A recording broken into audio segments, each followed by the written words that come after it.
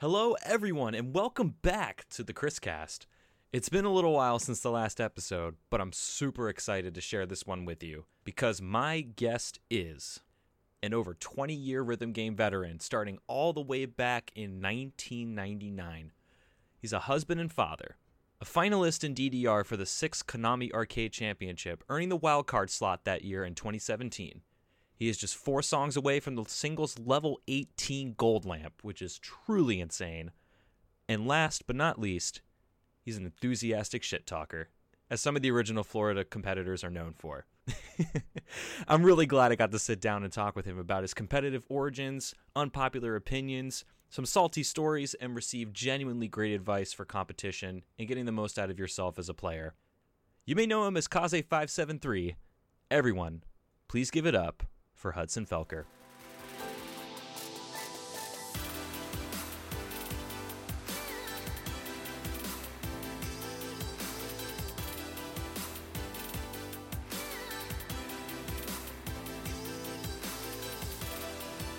We're live. What's up, Hudson? How's it going, man? Yeah, pretty good. No complaints. Well, no public complaints.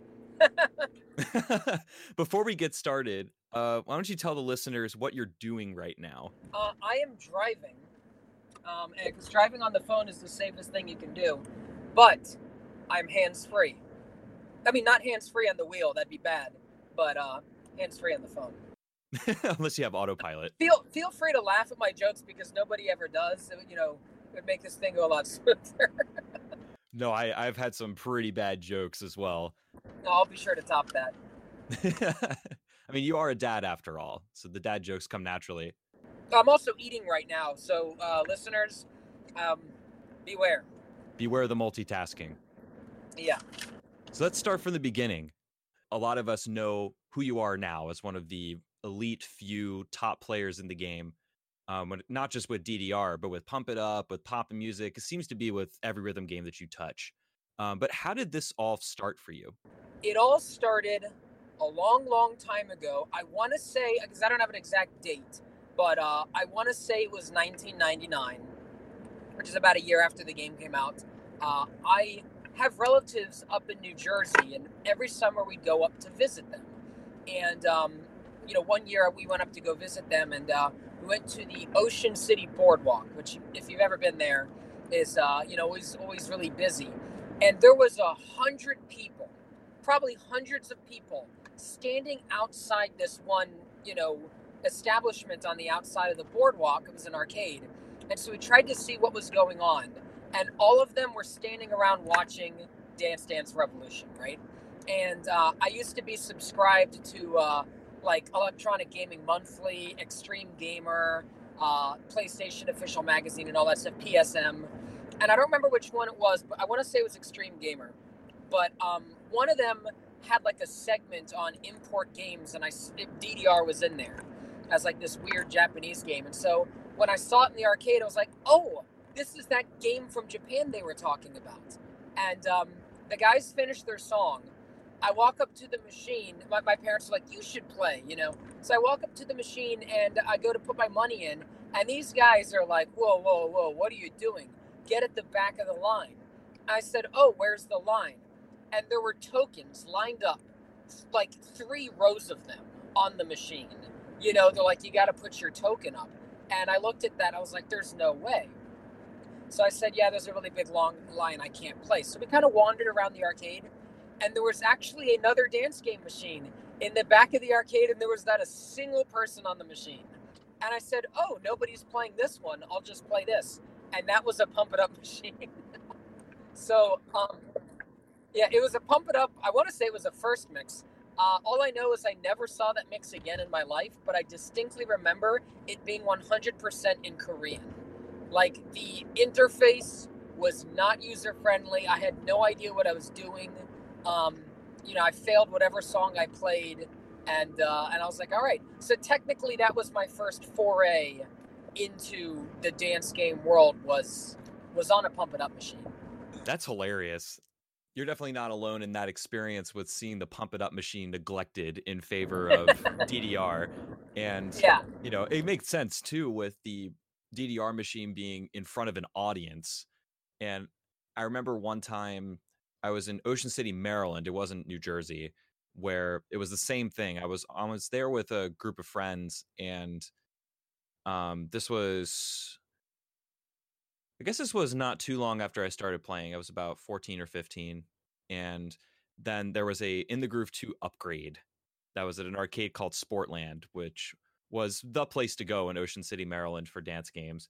And the machine wasn't that good, but it was right there, right in front of the boardwalk. And the crowds were immense. And you didn't really have to play anything like super high level, to get their attention.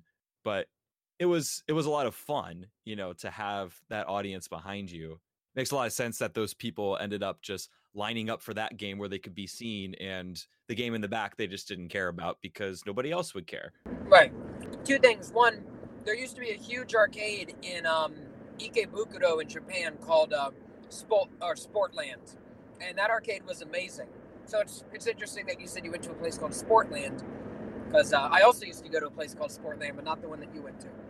Moving forward, we used to go to the electronics boutique at the mall near, where I lived, which, by the way, if you look on the Round One website, they're building a Round One at that mall in the next couple of years. So that's really cool. Yeah, I used to go to the electronics boutique all the time there, and I knew the guys there, and there was this guy there with an imported Dreamcast. That's how you know this was the year 1999.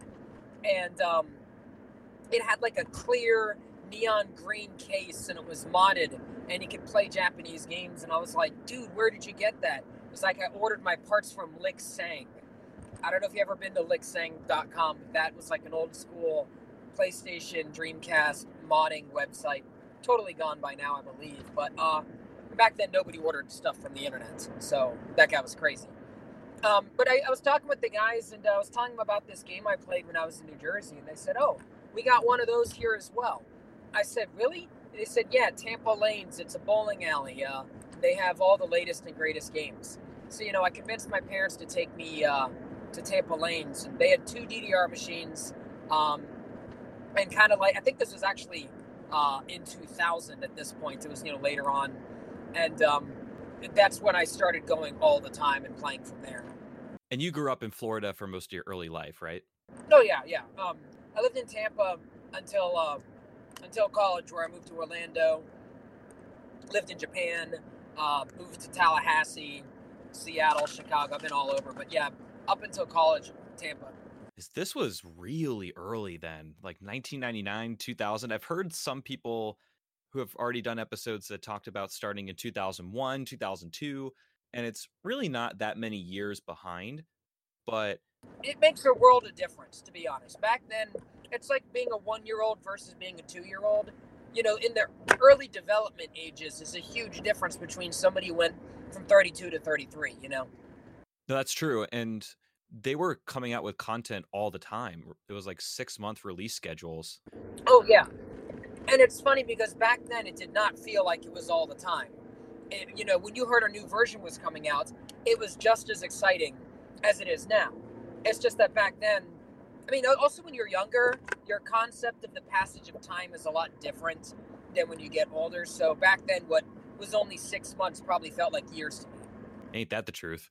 So when did you start taking the game more seriously? Like, when did it become this like craft and this passion? Like, when did you really transform into a competitive player? Well, like I said, I started playing all the time. I don't know why I enjoyed it. I don't like sitting down. I never have. I never will. Growing up as a kid, we'd be at a restaurant and I'd be standing on the chairs and they'd tell me to sit down. And, I just, I used to, I literally, this is weird. I used to I used to be in my room standing, playing video games. I would stand with a controller in my hand, and I'd be standing for hours playing games. My parents told me, do you want a chair or anything? I said, no, I don't want to sit down.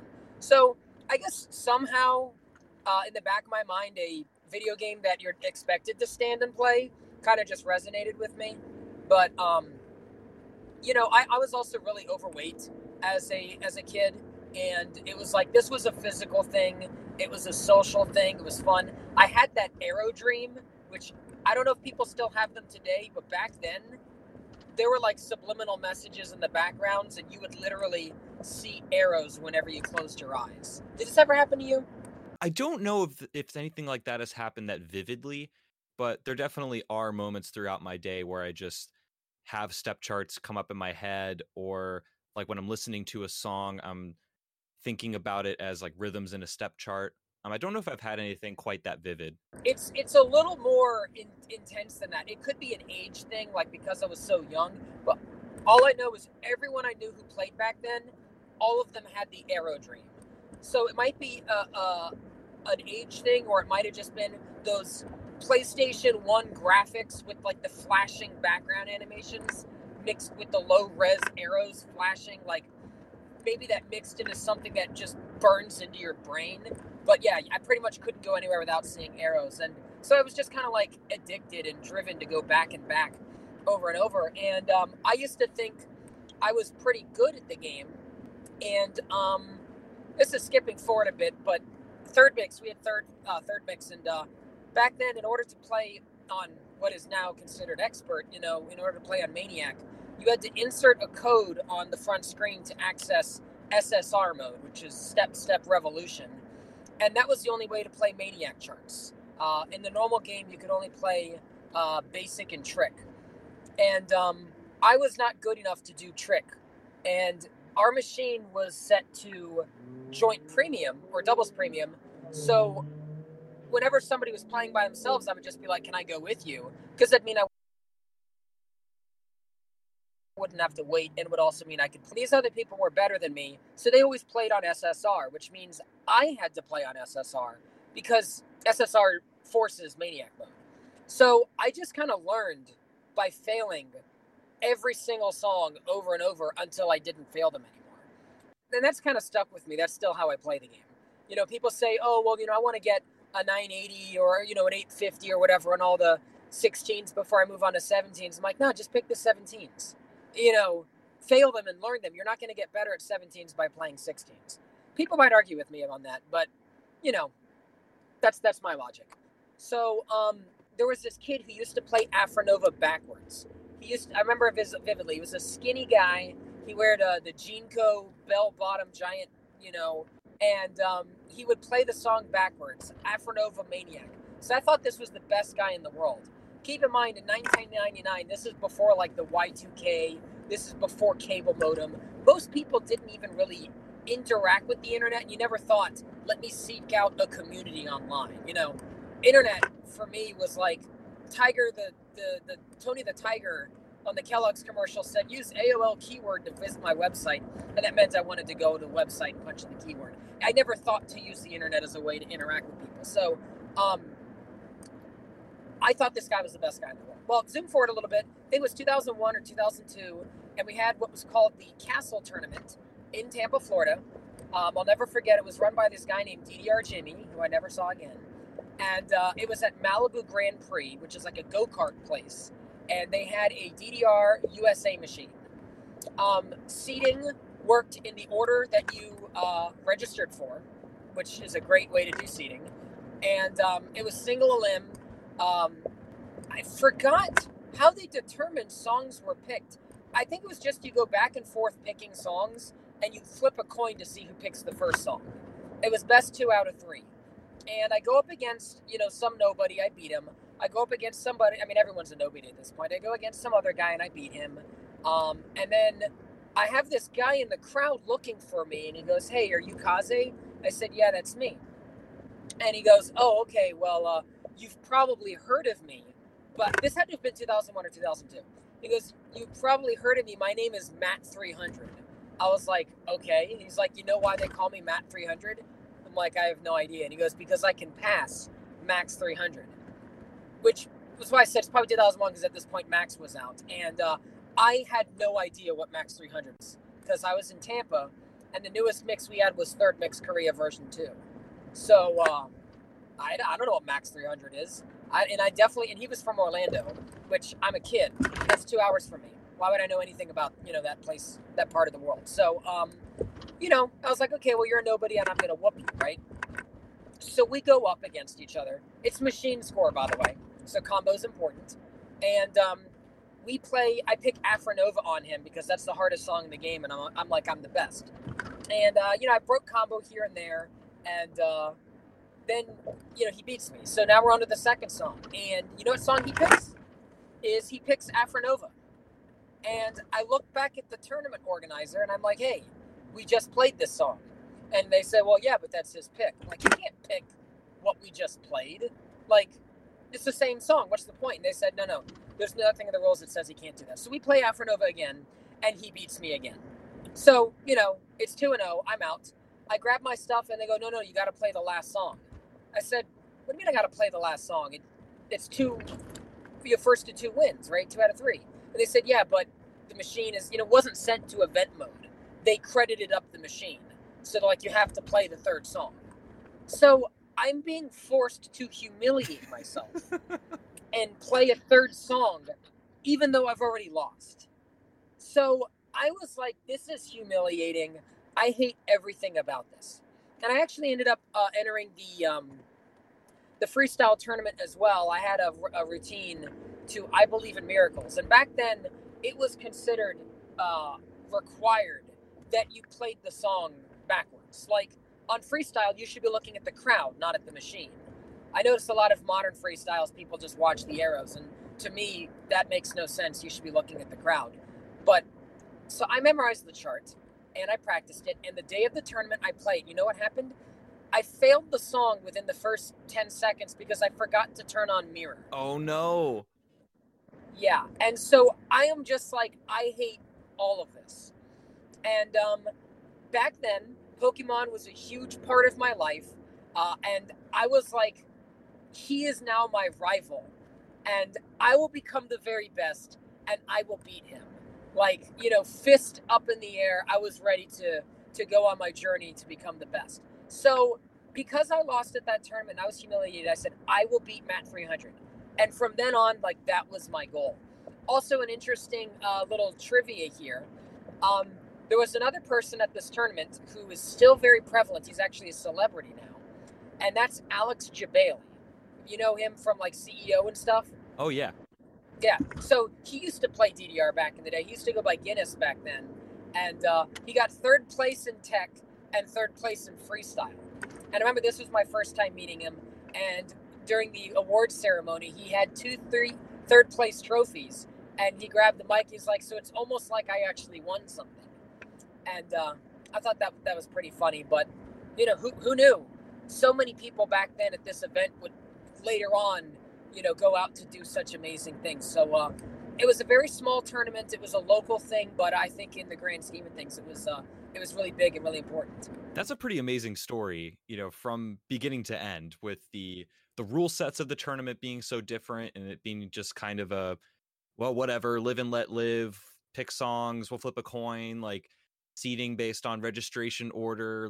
Definitely there wasn't as much forethought put into how to make this a truly competitive event, all the way to the story of Matt 300, where he introduces himself to you and he's like, yeah, you've probably heard of me. Do you know why they call me Matt 300? It's because I can pass the hardest song in the game. And, I already sensed a bit of competitive spirit from you beforehand, but that just really got you fired up. And then after that match, it was over. The journey had begun. Yeah, so that was pretty much what set me on my competitive journey. And he used to we have a big tournament series in Florida, still do, DDR Storm. And, I went to all of those. We also used to have other local tournaments in Fort Lauderdale, Orlando, Jacksonville, because DDR Storm used to be Jacksonville. And I used to go to all of them, and Matt 300 went to a lot of them as well. And he beat me every time. He was good, okay? And I got closer and closer. And there was definitely a point in time where I surpassed him, right? And he stopped entering tournaments at that point. He was like, yeah, I don't compete anymore. I said, no, you're entering so I can whoop your ass, And he goes, no, you got to go out on top. And so that made me really mad. But I did end up playing him. There was we used to have an arcade in South Florida called the Nexus, which was the greatest arcade you could think of in 2004, 2005. And it was the only place in Florida that had a poppin' music machine.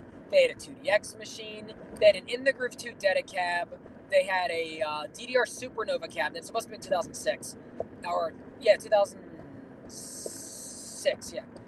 They had a DDR Supernova cab, In the Groove 2 Dedicab. They had a Pump It Up NX or NX2 machine. It was, and they had all sorts of fighting games, and it was a LAN center. And they were sponsored by Balls, the energy drink. And they used to do lock-ins. Pay $10 or $20, you get to be there for 12 hours, from like 10 p.m. to 10 a.m. All you can play arcade games, and of course, if you're into computer games, it was a LAN center, so just stay up all night playing games. It was awesome. So I would always drive down to the lock-ins, and they had a tournament lock-in on In the Groove 2, and Matt showed up to this lock-in because he liked pop music a lot, and he wanted to play pop, and we all went down, and it was fun. So it's like 7 or 8 in the morning. The tournament is still going on. Matt and I are encrusted in our own sweat, and we had passed out on the sofa. It was disgusting, okay? And they wake us up, and they said, hey, it's time for the finals. It's me versus Matt at 6 or 7 in the morning, literally just woken up from a power nap, dried sweat on our shirts, and just like, it was awful. And the finals was only 13s. So the only songs we could pick from were Summer, Pandemonium, and Vertex Squared. So we played Summer, and I beat him with like a 71%. He failed with like a 68%. But by the way, both of us were capable of 99ing it. And I won. And I said, Matt, I beat you. And he said, this one doesn't count. I'm like, nope. We both are playing at 8 in the morning on no sleep, and we just both woke up. This is a fair victory. And he pretty much stopped entering after that. So I did technically get my victory. It was not as glorious as I hoped it would one day be, but I still got to scratch that off my to-do list. I'm surprised that it actually took so long. I was kind of expecting the story to be like, yeah, well, 2 tournaments later, I got him easy. And then it ended up being this drawn out affair. Well, truth be told, I did not get good at DDR very fast. It took me like at least a year to be able to go up and do Maniac. I was on Basic and Trick forever. I don't know why. Everyone else was blasting past me. The difference is that I never stopped playing. And all these other people, like the kid who could do Afronova backwards, this other kid, they stopped playing. Everyone who I used to play with stopped playing, but I kept playing the game. So I'm a very strong advocate of the whole slow and steady wins the race. I didn't move up fast, but I moved up steadily. And, at this point, I've been playing for, I guess it's 2020 now, so 20 years now. Yeah, it's a true grinder's story. Some players are able to rise up very quickly, maybe not to the same point of mastery, but there are some people that possess a certain level of talent that when they put in the work, they can progress really quickly up to a certain point. And then from that point, it becomes a grind, or it becomes more of a effort and hours based thing. But for you, it was always about the hours and always the effort. And that's what led to your success. Well, another thing is I always believe in a strong foundation. And I've noticed with a lot of these other players, it's been this way for 15 years. But as they quickly boost up and zoom into being like, really high tier, is they missed out on some of the basics. And because I spent so long in the basics, that things that are now proving to be a problem for them are trivial to me. The main ones are slowdowns. We didn't have 1X. We didn't have speed mods. We played on 1X. My Summer Love was a 9-footer because of how slow it was. The run is not hard. Back then, 1X was the only thing you could play. Speed mods didn't even exist. So now when a song has some quarter BPM slowdown, and everyone's like, yeah, I've got to memorize. I sight read the slowdown to Ace for Aces challenge. I remember that image went around Twitter, and everyone was, talking about how stupid it looked. I saw it and I was like, what? It goes right to the music. I never had any trouble with it. I don't even think it's a gimmick. It's fun. You know, Other things would be like crossovers, just certain like foot techniques, that a lot of people now are just trying to build on, because the newer songs are like from In the Groove. They had the speed mods, they had the bar, they had the baby powder, they had the streams and foot speed and all this other stuff, which is great. Don't get me wrong, that's amazing. But because I was playing on bucket pads, I also played in steel toe boots and gothic bondage pants. That's what I grew up on. 1X in an arcade you couldn't hear anything at. I also played no bar. I did not know about the bar until Extreme. Even when Max Unlimited came out, I did not know about the bar. It's not that I thought it was cheating. Back then, people did not think the bar was cheating. Nobody ever looked at it and said, I should hold this. It never crossed my mind. Never once. We used to call it the trick bar. Everyone thought it was for doing tricks for for freestyles and matrix walking. You know what I mean? Nobody ever thought grab onto it and it'll make the game easier. So the first time I thought about using the bar was when that video of Yasu came out, of him AAAing Max 300 on Max 2. And everyone called him a cheater for using the bar. I remember looking at the video, not thinking he was cheating. I thought, if you use the bar, it's easier. I never thought about that. It just never crossed my mind. So another thing would be like balance, for playing no bar for so long, is a skill. Modern players, from the day they stepped on the game for the first time, they were grabbing the bar, So I did take longer, but I do think in the end, it has paid off for me. That's a good point you bring up about, especially when it comes to like using the bar, speed mods, turning, things like that. There definitely are some set of players that struggle with that because, they've come up in a different time where everybody uses the bar and the charts are written so that they're a little less insane, I guess, with the type of patterns that they have you do. Like they're a little bit more tame and subtle. But then like a long time ago, I guess there was less refinement, would be a good way to put it, in the way that charts were written, and they kind of made you do all of these crazy things.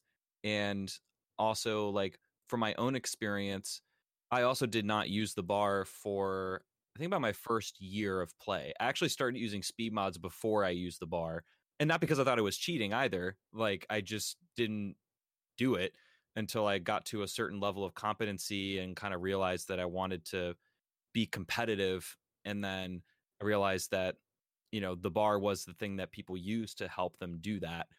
And, kind of similar to the moment when you watch Yasu AAA Max 300, where the right aha moment went off in your head. So I think it definitely helped me to like take it slow when it came to introducing speed mods in the bar and other aids. And I think it helped me a lot too, though probably to a lesser degree. And this is an aside, but another thing that really gets me about modern charts, I don't know if you've heard the joke, or not even a joke to some people, but in the groove, that you're not allowed to start a chart off with an up or a down arrow. You ever heard that? Yeah, it's like an unspoken rule in chart writing. Right, because how do you know what foot to hit it with? And whereas I can get that concept, I realized, I actually had an epiphany not too long ago. Of course, it's irrelevant, but that it's not the chart's fault that you don't know what foot to hit it with. It's the player's fault, and here's why. If you were playing the song on 1X, you would know which foot to hit it with, because you'd be seeing the next 16 arrows, and you would, as they were coming up, you'd be able to see which foot you're going to need to use. But because people are playing that on 4 or 5X, you can only see the first 2 arrows, So of course you're not going to know which foot to hit it with, right? I don't really think that's a problem with the chart. That's a problem with the player.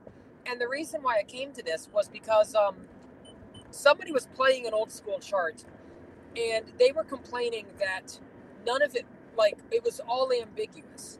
And I think they were playing Brilliant to You Orchestra Special, Orchestra Mix Challenge, which if you've ever played it, it's nothing but 270 turns, which back in the day, all of us used to turn, and it was always a blast to do.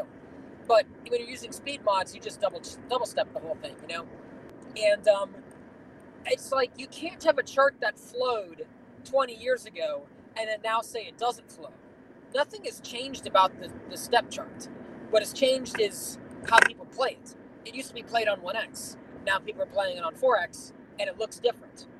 But again, I don't think that's the chart's fault. So another thing I think that really has changed about the way players perceive patterns is, you know, different than back then. You know, back then you got to see a whole lot more. When I saw an Afronova run, you know, you turned it. I never thought double stepping it would be easier. It probably is, but back then it was like, no, this is how you're supposed to do it, and this is how you will do it, which is very different from now, where it's no longer about how am I supposed to do this chart, but how can I make this chart easier, you know? And I think that really makes players weaker, because everyone's constantly making a chart to fit their play style, and so now when a chart comes out that, you know, throws all away, they didn't build up and work on those weaknesses, and it really shows. Yeah, there's two different philosophies there, and the context is lost on players that were not around during that original time or hadn't been through as long of a time span of watching people play the game and being aware of the different styles. And, you know, they don't have as much of a skill palette as like some of the other players have who have been around for a really long time. And it makes sense from their perspective when they look at a chart and it's all 270 turns and they can only see 3 or 4 arrows at a time. Yeah, it's kind of hard to make sense of it. But when you play it on ×1 or a lower speed mod, even on like, you know, an extreme era chart, for example, then you can see where they were going. And I kind of had this similar, you know, come to Jesus moment as I got more and more into competitive DDR Ace and Ace 2.0, where I did come in with a mentality of like, wow, these charts are really silly. These in the Groove customs are so much better. And that's not really a great perspective, because it's two different philosophies. And I really gained an appreciation for the philosophy of DDR chart writing. And they've definitely taken a lot of risks with some of the newer, like harder charts. Like Possession 20th Anniversary Challenge comes to mind, Max 360 Challenge, you know, everybody's favorite Prey Challenge. And people's opinions on those charts vary drastically. But like I can appreciate what they're doing, and a lot of the tech that are in some of those charts and the way that they fit within the DDR Ace and Ace 2.0 song list is very unique, you know, and they're a class of one. I have a very, very unpopular opinion, which I am the king of unpopular opinions. And I'm not a hot take. I'm not like Tommy, where I just say something stupid and expect to get a rise out of everyone. Okay, this is not a hot take. It's just an unpopular opinion, okay? I'm not trying to get a rise out of everyone. But I don't think that there are bad charts. I think all charts are amazing. Chart positivity hashtag, okay? You can tell I don't use Twitter. The hashtag goes first. Hashtag chart positivity, okay? There are no such thing as bad charts. And there's also no such thing as bad patterns. There are patterns that I am good at and patterns that I am bad at. There are patterns that I prefer over others. But I think that every pattern is a legitimate pattern. Every chart is a legitimate chart. Every gimmick is a legitimate gimmick. Now, whether or not a tournament should be testing you on these skill sets or these patterns is, you know, when it comes to games like In the Groove, well, that's up to the community to decide. You know, the community can say, well, this is a foot speed tournament or stamina tournament versus this is a tech, or we're going to use the following charts and not the other ones. Or, you know, the community gets to decide and curate what is going to be judged at this particular tournament. But DDR and Pump It Up don't have that filter. They'll make a chart and tough shit. That's what it is. It might be off sync. It might be double steps. It might be something you just hate.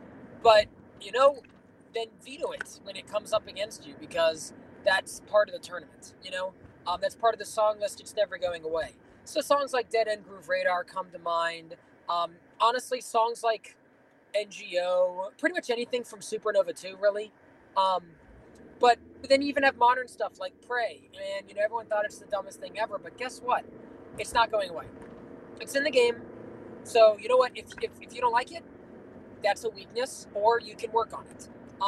So when it comes to, like, you said different trains of thought with like in the groove, stepping, rhetoric versus DDRs versus pump it ups. I do not actually think any one is better than the other. I do have a personal preference, of course. I like brackets. I like bracket foot switches. I like turns. Pretty much I like pump it up. But any song that kind of resembles something like that in a 4-panel game is totally something I'm about. And I think all the games kind of have something they offer.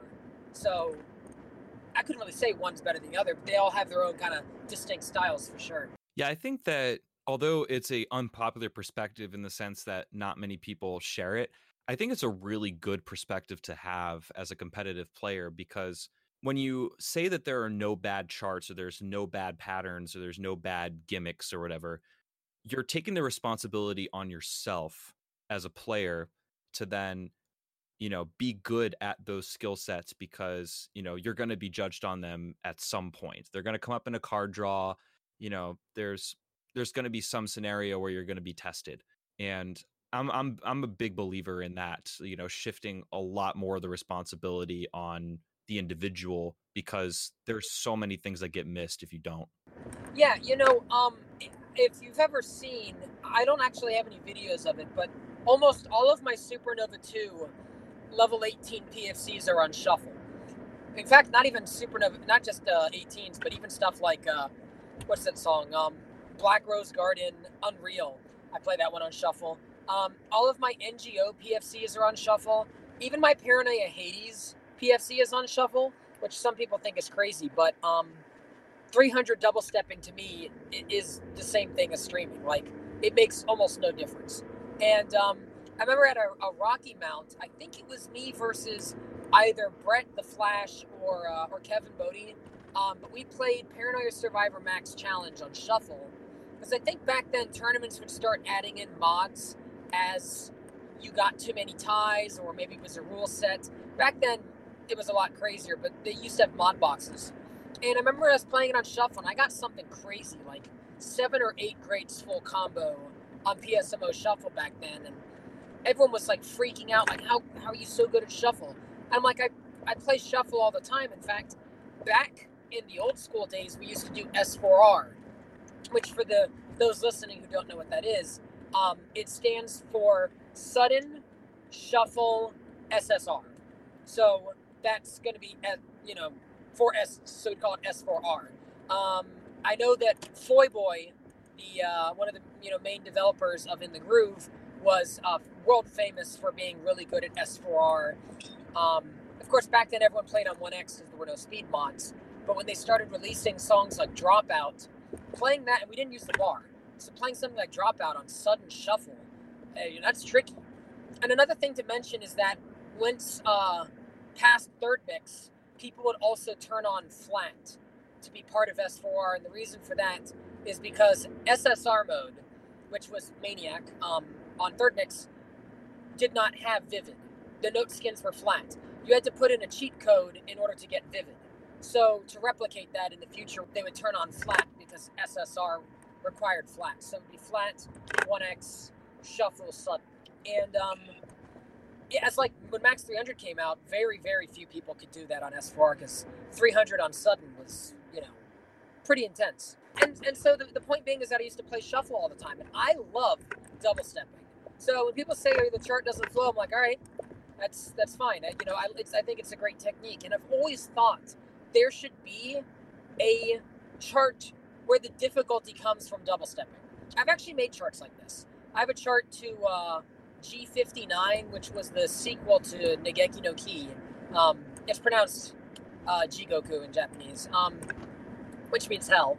But yeah, G59, there's a run, and the sounds just sound so weird, and I thought, this should just be a stream that doesn't flow.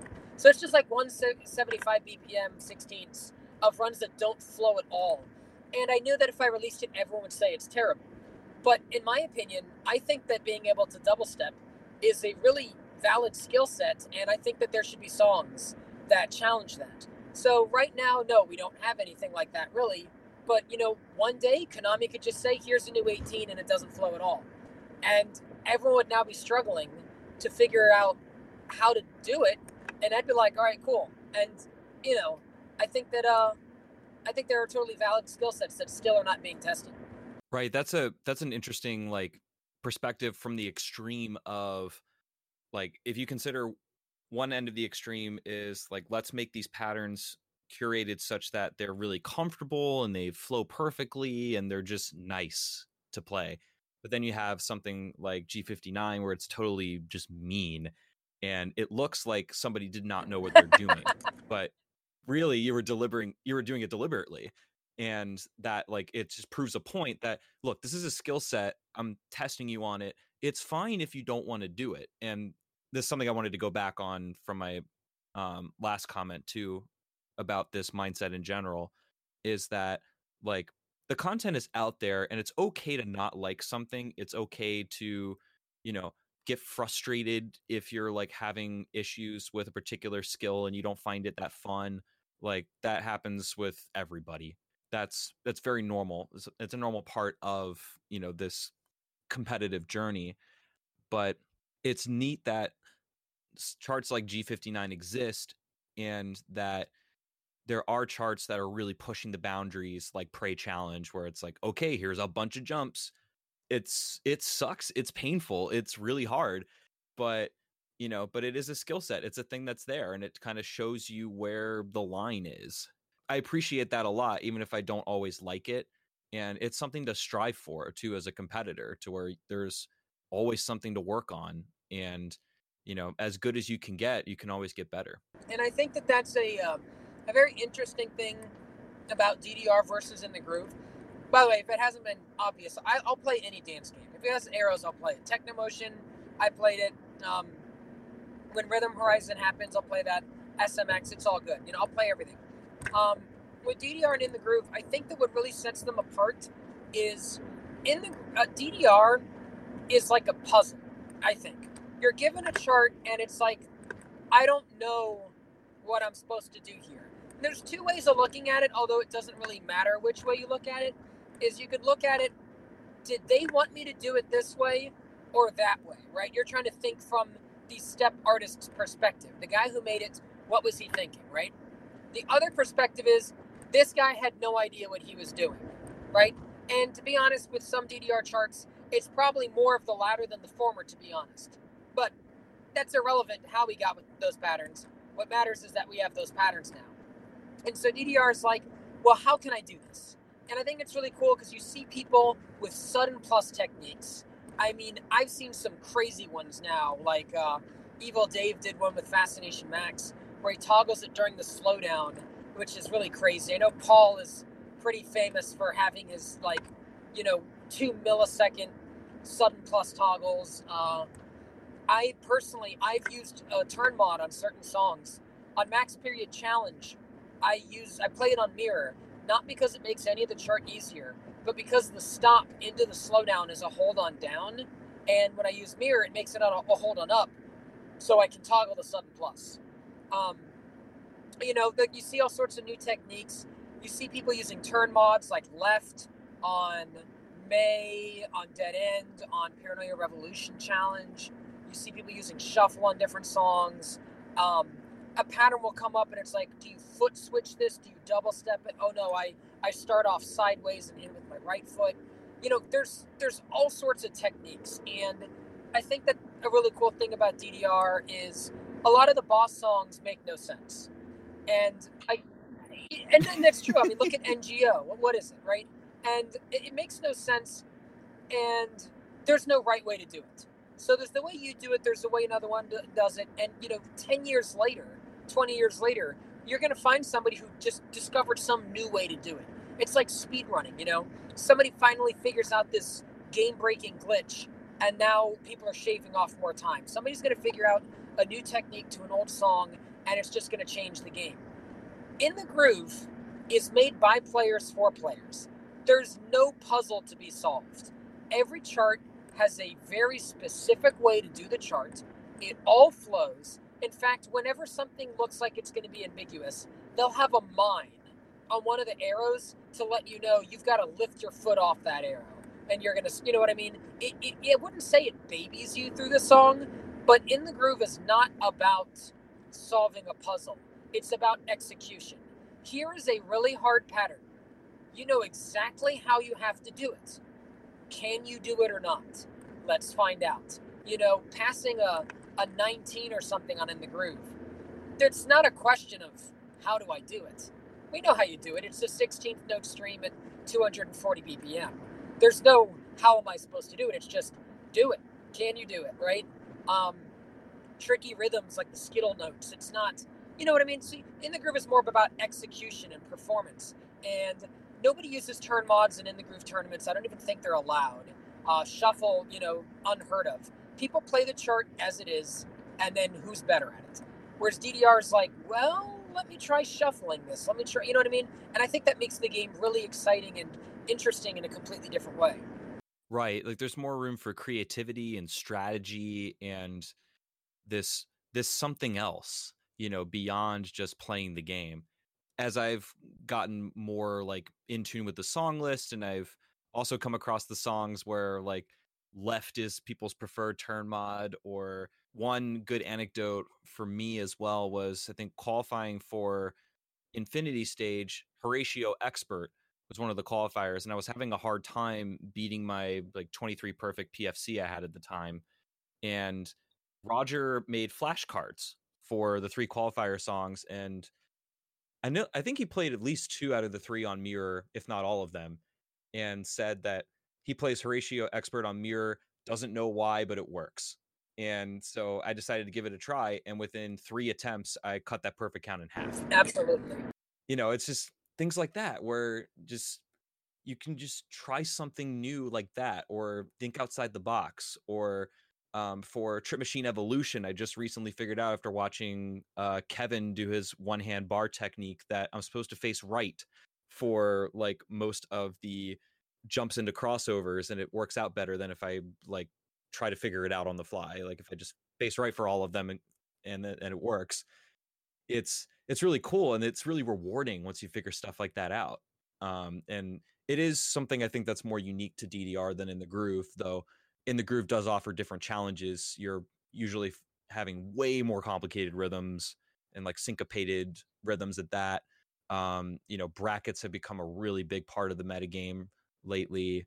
And, you know, they're going to test your speed and endurance in a more raw, like, can you do it way, rather than DDR, which tends to be a little bit bursty, like a little bit more short bursts than most like custom In the Groove charts.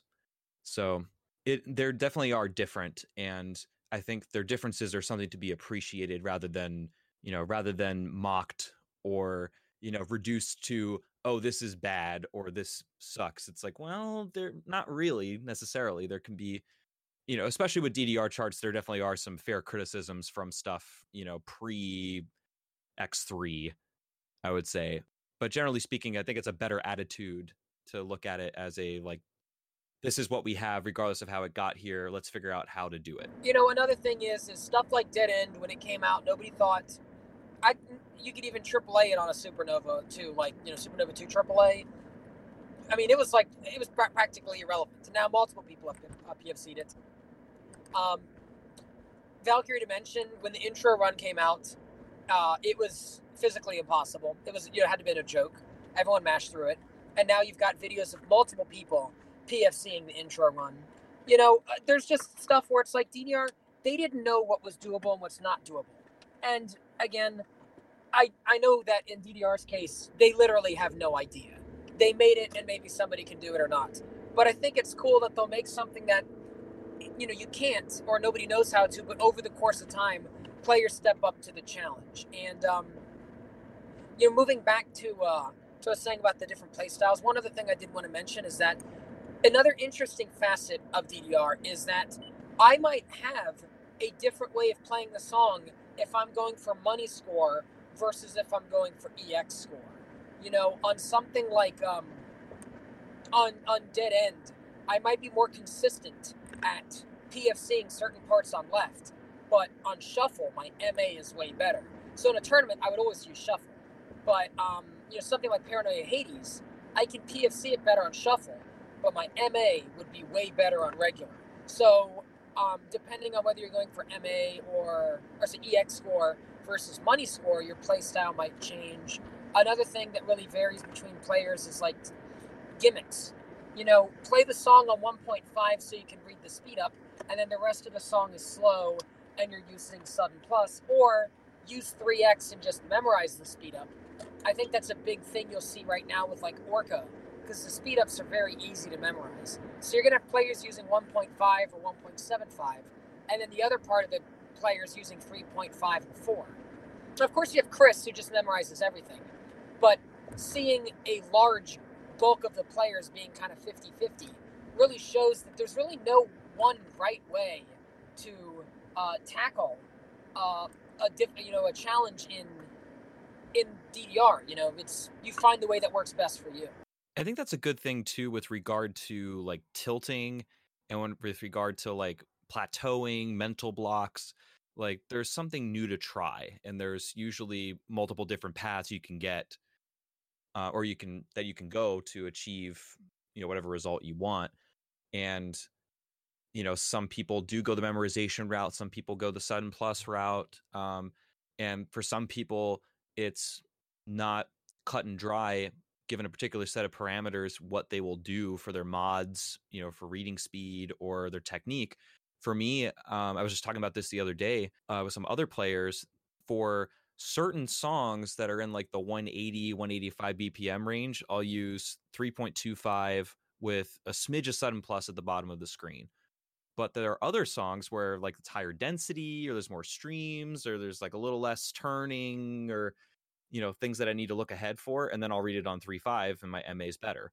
But it's but there's not a recipe of like this song is within this BPM range, therefore I will use this speed mod. It can vary across every chart individually, and that's true I think across a lot of different groups of songs in the game, which is really cool because if something isn't working, you have something new to try that can potentially allow you to break through.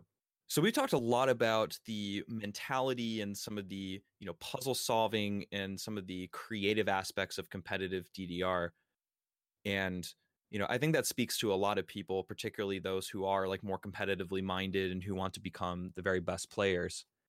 But I want to get to some story time because we've had a couple of other Southeast Dance Game players on the podcast before who have mentioned some stories of which you were a part of, and some that you were not as well.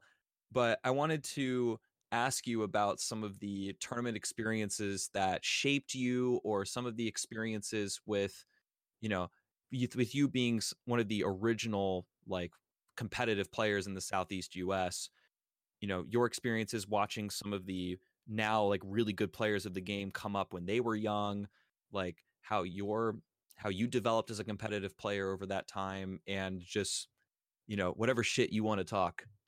Now is the perfect time to do it. Well, we got to start off with the obvious one, okay? They both talked about the salty car ride with Leon. You heard this one? I have. Okay, so they said something about, let's start from the top, okay? So me, Christopher Austin, Soul of Ignorance, Leon Brunson, Fun Size Twix, and his friend Richard, and I think David Hansen, goes by Davo. We were all in a road trip from Florida up to South or North Carolina, wherever the Rocky Mount was. I want to say it was Rocky Mount X or Rocky Mount 11 or whatever. And we went up there, and this was kind of when Rocky Mount was not as big as it was, kind of like In the Groove, kind of was not as big now. But so there were not visitors from all across the country. It was not like a nationals anymore, but it was still a really big turnout. At the time, I had secretly been playing In the Groove because I had a DDR machine at home that I had just gotten, and I threw In the Groove on there, and we all been playing and practicing. So nobody knew that I had gotten back in the groove, right? And I mainly played Pump at the time, which is a huge portion of my career, to be honest. But so we all pretty much enter everything, and there were some clutch matches. I ended up winning Supernova 2, mainly because of memorization on the boss songs that still nobody knew. Supernova 2 was the newest thing anybody could play, because, you know, we didn't have X machines or anything newer than that. So you pretty much picked Pluto, then Pluto Challenge, Chaos, then Chaos Challenge, Healing Division, you know, and then you won, because nobody else had them memorized. So that wasn't really much of anything. Pump It Up, it was me versus J-Boy in the finals, and, you know, I think that he might have a minor mental block against me. I mean, he definitely plays Pump It Up way, way more than I do. But I think he made a critical mistake, which this goes out to everybody here, and that is, do not pick your song based on what your opponent is weak at. Pick your song based on what you are good at. Because if you pick something that you're kind of, you know, good at, but you know they're bad at it, well, guess what? What if they're not bad at it? Right? You pick to your strengths. And so he picked Energizer S16 against me. We should be playing 24s and up. Why is he picking a 16 against me? Well, I'll tell you why. The end of the song has three or four very unorthodox triples. It's all three corners. Like, da, da, da, da, da, da, and... Oh, yeah, I remember this part. Yeah, and it's corner triples, which a lot of charts don't do. And I guess he thought that my feet weren't big enough to hit them. I mean, he does know I play Pump It Up, right? So, anyways, I triple S the song. Well, back then it was double S, but I got all perfects. He, I think, got him one great or something like that, and I won. And I looked at him and said, "Why did you pick that?" He says, "I didn't think you'd be able to hit them." I was like, "All right, well, GG," and, you know, I won. This was the tournament where the true shit-talking began. And I'm going to warn you right now, Florida players are a different breed from the rest of the country. We often say, and don't get me, I love the California community. Northern California community is incredible. However, what happens in Florida stays in Florida. And the reason I bring them up is because I feel like they're the polar opposite of Florida players. Northern California community is so welcoming. They're all about protecting everybody, having a welcoming community. They're just so kind and good to each other. Florida, no. We talk shit. We sabotage everybody. It's all about making everybody feel like absolute shit. You're just really bad stuff, okay? Which, you know, it's not friendly. But it is friendly amongst friends. The thing about the Florida community is that a lot of them will do it to even people they don't know, which is probably not a good thing. But it's just kind of like the law of the land. I mean, like I said, CEO is a fighting game in Florida, or a tournament in Florida. And if you've seen the way that fighting game players interact, just imagine that, but with dance game shit talking, okay? So one of the things we had come up with was, at the time, getting salty about stuff was getting popular. And so I forgot who I was talking with. I don't know if it was Leon or David, but we were like, yo, how fucking great would it be if we started bringing salt packets to tournaments, and when you beat a player, just handing them a salt packet. And I remember Supernova 2, I think it was like on Gorgeous 2012 or whatever, and I had a salt packet in my pocket. So I grabbed it out of my pocket, my fist was kind of clenched, and I opened my hand with my thumb still holding the packet. And I said, "Hey man, good game." So I shake his hand, right? You know, just a friendly GG, right? Shake his hand, he's like, "Yeah, good game." And of course the salt packet's in my hand, so as we're done shaking, he sees that there's now a packet of salt in his hand, and he looks at it, and he looks at me, he goes, "Salty? I'm not the one who's salty. You're the one who's salty." And like steams out. And me and Leon are just dying. And so we kind of kept that running throughout the tournament. And I remember when I knocked Leon out of DDR, he was so mad that I opened up the salt packet and fucking poured it on his head. I just started pouring salt packets all over Leon. He was furious, but he was also laughing the entire time because he knows that he would have done the same damn shit to me if he had won. So, it was kind of like a lawless land back then. But so I beat him. It's me and Flash in the finals for In the Groove, and he has his own Dedicab. He has been killing it. This was when like Brett was at the top of his In the Groove game. So there was no question he was going to win, especially against me, who doesn't play. And little did they know I was playing. And we played Work. The one with all the foot switches. Put it in. Work. Yeah. Yeah. And he messed up a number of the foot switches. It got misses. And I didn't.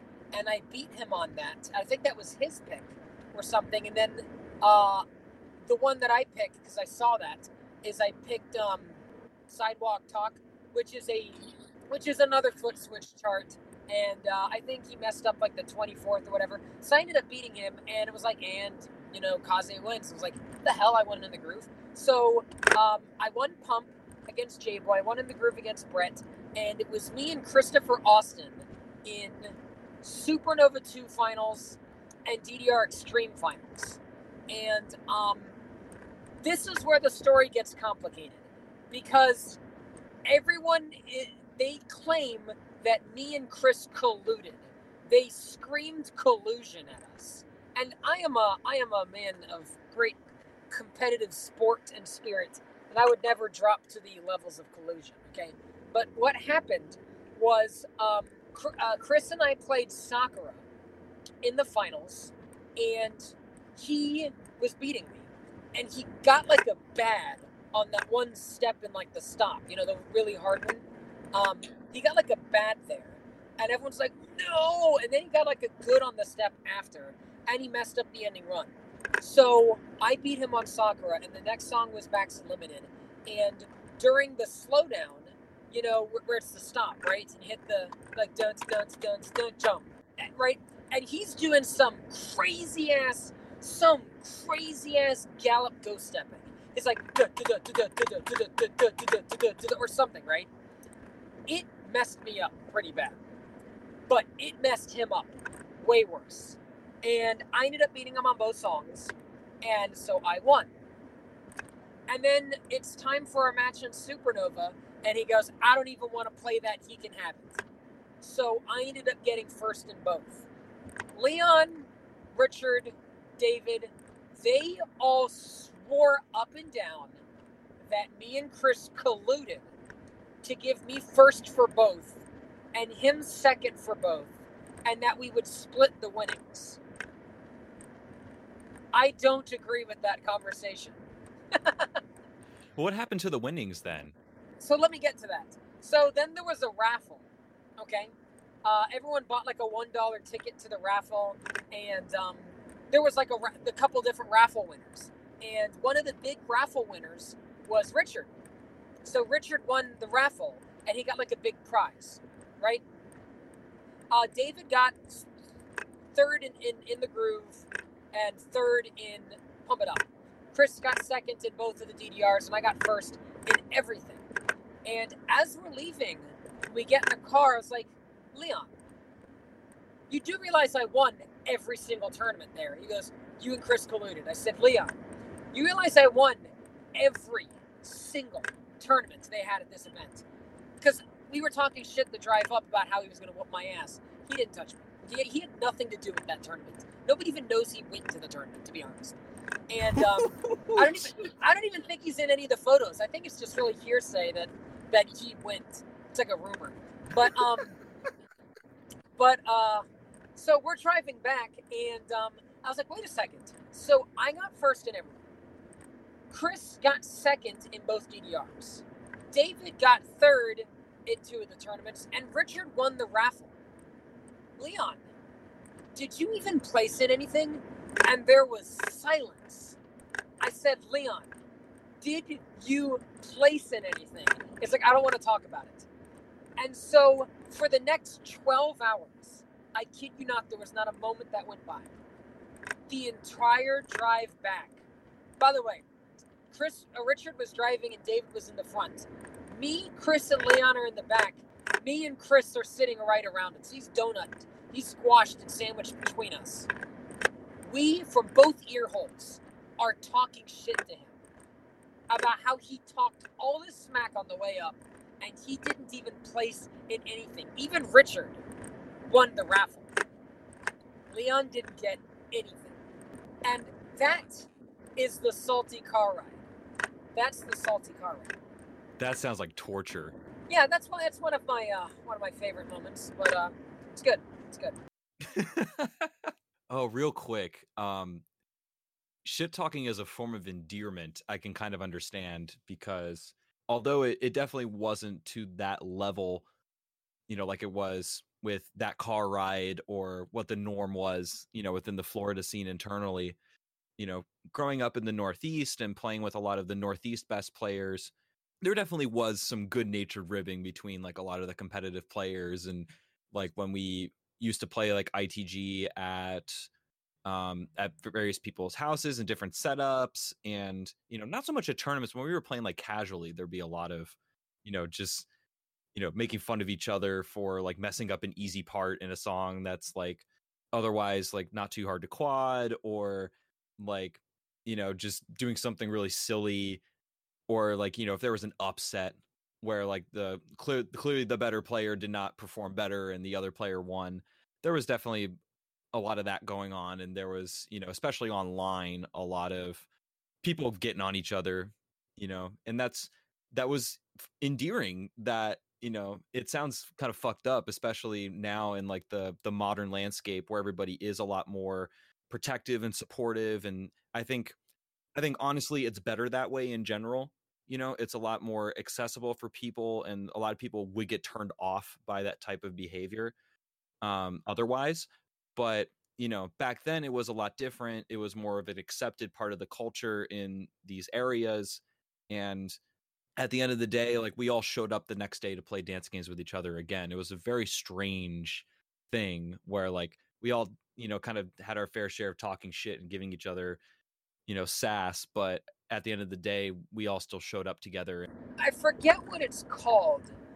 Switching, it might be the term I'm looking for, but it's where you speak differently to different people based on the not demographic, but based on the the situation, right? So you have the way that you speak around these people and the way you speak around these people, and I'm really big on that, especially because I speak multiple languages as well. So I've got like multiple personalities based on kind of who I'm talking to, and I agree. It's totally great to have the accepting, friendly environment, but that doesn't mean that when I'm with Team Florida, and it's just us, that it isn't.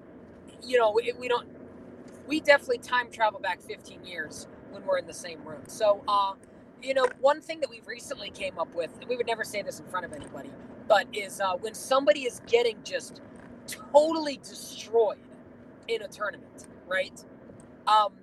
Like, I remember, I think it was at the Big Deal, and I'm not going to say who was playing who, but they were just getting trashed. And I looked at Leon and was like, should we be watching this? Like, I think I just witnessed a murder. Like, this was a public execution. Like, it was just, it was just a, you know what I mean? Like, just, and we have all sorts of things that we've been coming up with, and we're just sitting over there dying in the corner, talking about this match, and everyone's like, what's going on? I'm like, no, don't worry about it. Not really talking shit about anybody, but just doing some Florida commentating on like how badly this guy's getting roasted, or when you see somebody miss a critical step, it's like, oh, you hate to see it. Yep. It's just, I could, you were just like making these faces in the corner, and someone like, are you all right? But one thing that you'll probably hear a lot of Team Florida players use, and I've heard other people say it now too, they probably don't know its origins, and they're less than humble, but I figured this is a good place to explain it. Have you ever heard me or Leon or somebody scream "bust back" during a match? I want to say I've heard it before. Okay. So it's like if you're about to pass something, but you look like you're starting to get tired, you're about to fail, or you look like you're about to give up. You know, you have your buddy in the crowd, and you're like, just fucking bust back. Just fucking do it, right? That's like, it revitalizes you. It gives you this new energy. And, you know, it's, what is it? It's something that came from, you know, pretty much between me and Leon. And here's the story behind that. Is there's a song in Pump It Up NX called Bust Back by a group called DVS or something like that. So, oh yeah, I know this song. You know the song? You ever heard the lyrics? I know certain parts of the song. Okay, yeah. All right. Well, so obviously this is Pump It Up, and they actually just released a new song that has this problem, but they have no idea what English is. They don't speak English, and they don't filter any of the songs they license. So, back in the NX, they wanted all these hip hop songs, and pretty much on all of them, they dropped the N-word like 20 times. Okay, which I guess in Korea is fine, but obviously when it comes over here, that's a problem. And in that song "Bust Back," he says it like 50 times. So we're gonna just use the word ninja, okay? But the lyrics in the song is, "If a ninja wanna come in my face, I bust back." All right? And me and my roommate at the time, Dom, we're looking at each other, we're like, what does that lyric mean? Like, a ninja wanted to come in my face, I bust back. Like, clearly lyrics mean, like, if somebody's trying to fight you, you fight them back. Like, trying to come in my face, I bust back, right? But of course, we were in college, and we thought it was funnier to interpret it as if a ninja just, like, comes in your face. What would you do? Well, I would bust back at him. Like, I'd bust... like, if he wants to come in my face, the very obvious response to that would be to bust back. And that's the lyrics to the song. And so that just turned into a, you know, what would you do in this situation? And the answer is always to bust back. And that, I remember explaining this to Leon, and just during one of the songs, like, Hudson, just fucking bust back. And I was like, you're right. I should just bust back. And that turned into, you know, when you're losing in a song or you're about to fail or whatever, like, just fuck it, just bust back. Just do it, you know? And it's really revitalizing. It's, you know, that you hear it and it's like, you're absolutely right. And that's the origins of where that came from. So thank you, Andamiro, for licensing that song. I actually made a chart to it that I wanted to submit into SMH tournaments, or step charts made horribly. So it was a joke chart, obviously. But unfortunately, in order to practice it, he put the pack at the local bowling alley, Acme Bowl, and it had to be arcade friendly.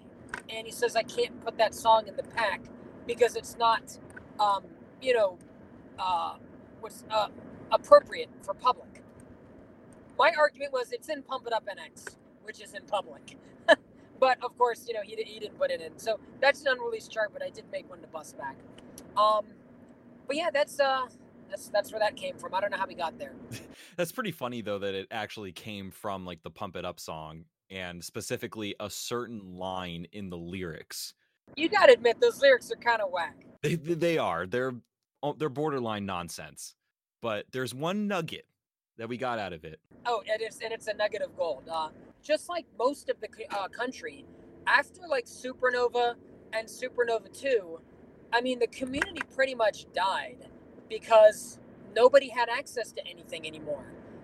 Florida was always pretty desolate in terms of Dedicabs, and then that was basically it. So all the Jacksonville players who used to do DDR Storm, and you know, they couldn't play anymore because once DDRX came out, you know, it was unplayable. And with no Dedicab, you were done unless you played Pump. In Daytona, they had one machine. It was decent for a while. Turned to crap. Nobody played anymore.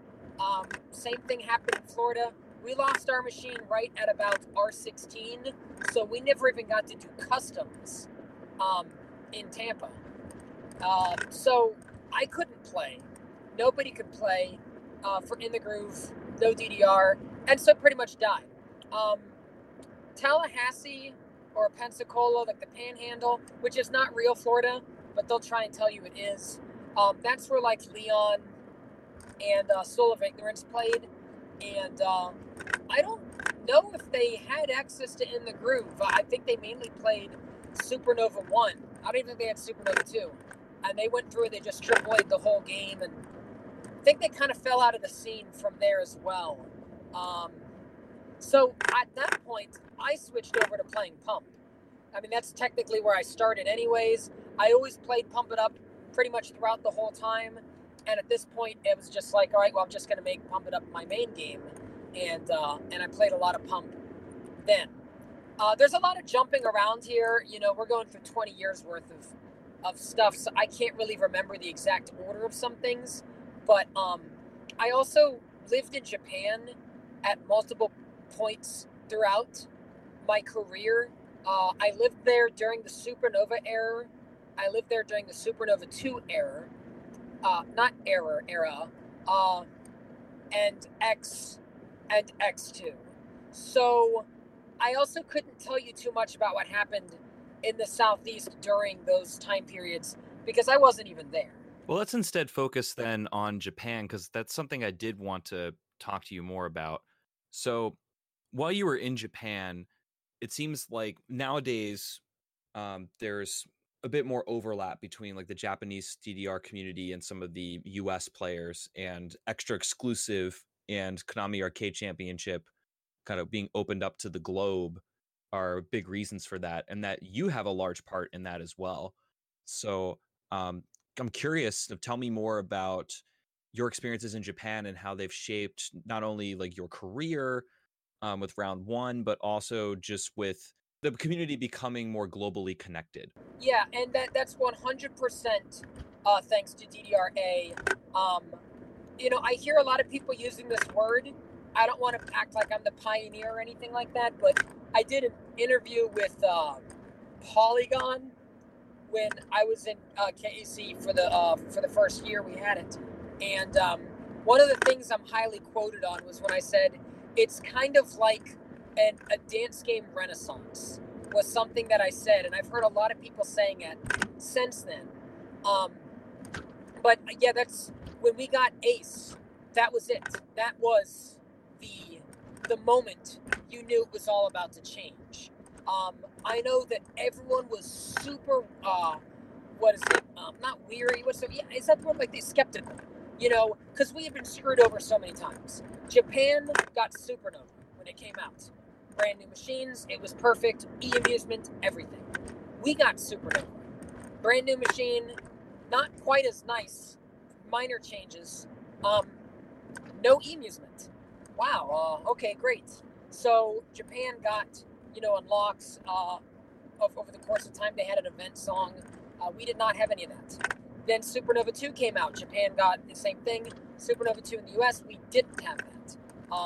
And also, I don't know if you know this, but they did not release upgrade kits from Supernova to Supernova 2. They did not sell upgrade kits.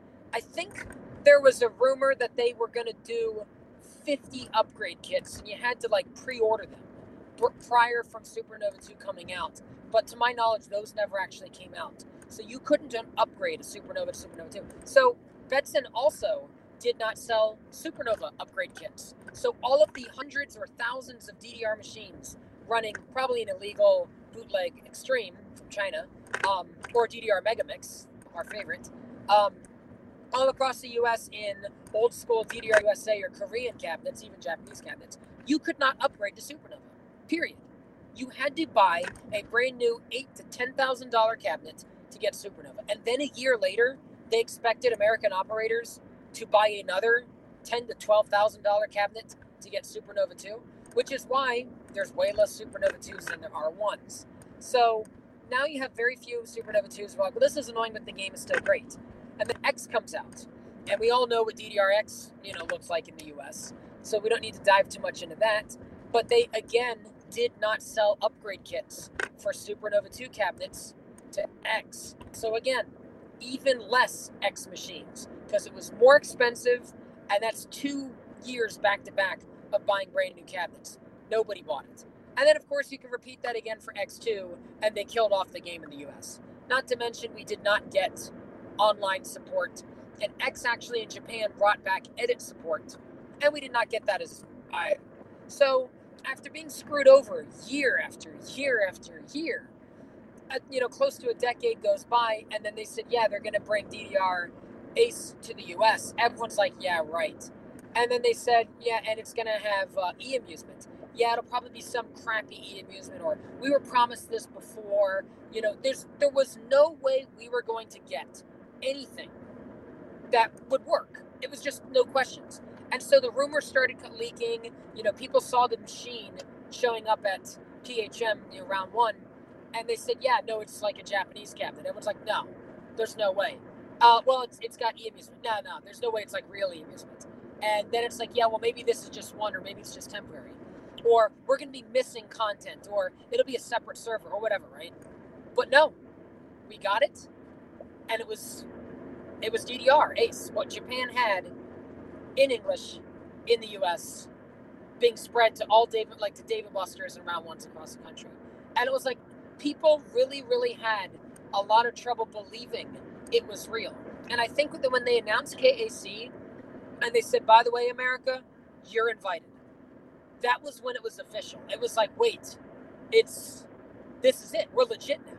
And I think ever since then, that gap between the Japanese community and, well, not just Japan, I mean, Korea, Taiwan, just the international community, that gap instantly vanished the second they added us to the network of games. And I really hope in the not too distant future they add Europe to that list of places that gets added, because they're still kind of being left in the dust.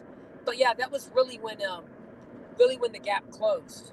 Yeah, that was a really big moment, and I remember I was not in on it from the beginning, like the West Coast was, where they got some of the new machines first.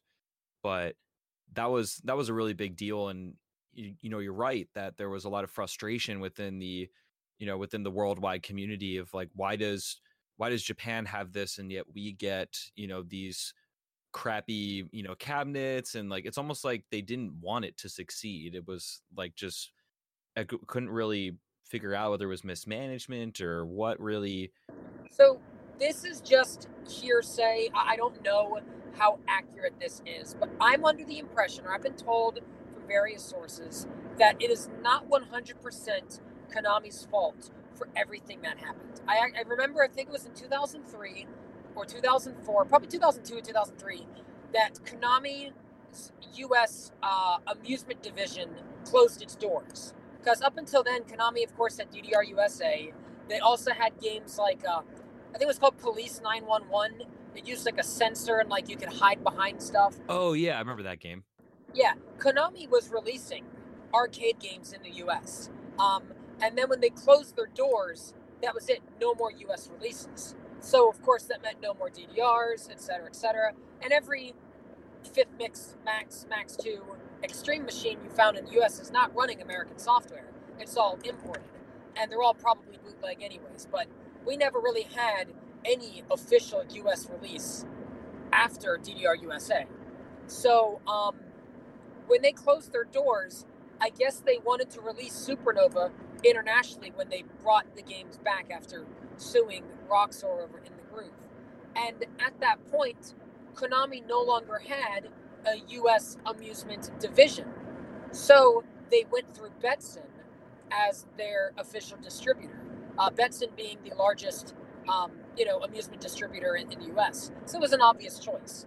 And to my knowledge, again, this is not any insider info, this is just stuff that I've heard, so it may or may not be true, but to my knowledge, they signed a contract with Betson, which guaranteed them 5 years of exclusive distribution rights to DDR, which makes sense. They want to be the exclusive distributor, and that's all fine.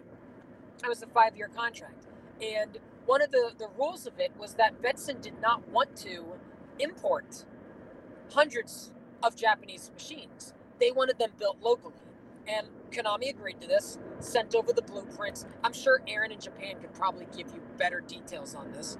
And basically said, here's how they're made, tell this to your factory. And so Benson had the machines made.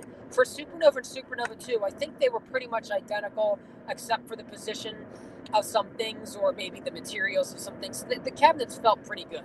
And they wanted to maximize profits. So when X came out, Benson said, we don't need those side lights. We don't need this. And at that point, Benson had also bought out Raw Thrills, Play Mechanics, the companies that make like the Guitar Hero Arcade and Fast and Furious and stuff. And all of those games use the same monitors, the same computers, the same I/O boards and everything. And Benson, being the exclusive distributor of DDR, said, yeah, well, we're going to modify the design a bit to streamline it. So they used the same monitor in it as Guitar Hero, the same computer, the same everything, and DDR was not designed to run on that stuff. That monitor has awful lag. The computer's not good enough to run 2 players on the DDR. Like the 3D generation or the graphics. The graphics card's not powerful enough to run the 3D dancers in the background. So you ended up with DDR-X and X2 that don't even run because the cabinet was made so poorly. And I don't think it was so much Konami gave up on the US. Konami was locked into a contract with Benson, and they really couldn't do anything. I mean, that's my understanding, is that Benson's the one who really threw us under the bus, not Konami. And realistically, I don't think Konami did anything wrong. They went with the biggest distributor. They said, here you go, and I guess they assumed everything would be fine. And it wasn't. But I think that they've taken this opportunity now that they're not locked under anything and the machines are actually still being manufactured overseas. We're getting the same thing as the rest of the planet. Like, we're getting the same machines everybody else is. So there's no more of that being at a disadvantage, Right. That story makes a lot of sense. And knowing that they had exclusive distribution rights and that they really didn't have any sentimental value towards the game, it really informs a lot of their decisions, specifically with X and X2, where the machines just really went downhill and the experience was so bad. And that, Konami really sounds like they just couldn't really do much legally, that Betson was able to do whatever they wanted and just kind of unknowingly drove it into the ground. And so then, like, no wonder Konami pulled out because, people weren't able to buy upgrade kits. The machines were not running properly. So the enthusiasts were not going to go play.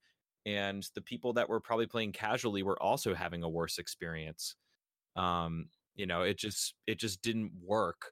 And then there's a reason why, Ace and Ace 2O have been so successful over here. And it's because, like, Konami's vision for the game has been perfectly replicated, from Japan to the US and to the rest of the world where it's available. And that's so huge. Let's talk about KAC real quick, and then we'll kind of backtrack to the Japan experience. But I feel like this is another important story that people probably want to hear. And I want to start off with saying, first and foremost, Paul, you're an amazing guy. I am so sorry I had to do you like this. Okay? So you guys know that I became the wild card for the first year. Right. And there's a story behind that. And the story was, there was really only a few locations that even had DDR yet at this point.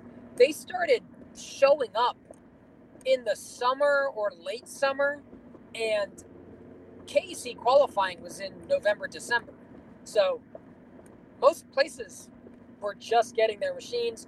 Round 1 only had maybe 8 or 9 locations, maybe 10 at this point. So really, it had just gotten out. So most of the big name people didn't even have access to the game yet. I was in Seattle, so I had access. Chris, Chike, and Jeff were in, Northern California, so they had access. And then, of course, Paul lived in Chicago, and they had access. But that was really it. So we were all, playing and playing the sets, Group A, Group B. Back then, I think that year was unique in that you had to play all the songs for Group A or Group B in a set, like Idola style, whereas now you just grind until you get your best score. So you could be doing amazing on the first 2 songs, screw up the final song and that was it. Play the set again, you know. So getting it all clean was really difficult. And I was doing pretty well. Paul was doing really well. And I remember after Group B came out, I pretty much played nothing but Group B. And I didn't really go back to Group A much. And I was, the night before the last day, I was grinding Group B because I thought I could get past Paul. And I grinded and grinded, and I ended up raising my Group B by quite a bit, but I was still just short of Paul. But I was thinking to myself, you know what, I could still raise my Group A. I really haven't played this too much since the Group A period, right? And it's the next day. I get off work, I message Paul, and Paul had just finished raising his set. I said, "Hey, you planning on going back tonight?" And he goes, "No, man, I'm done. Like, keep in mind, I'm in the West Coast time.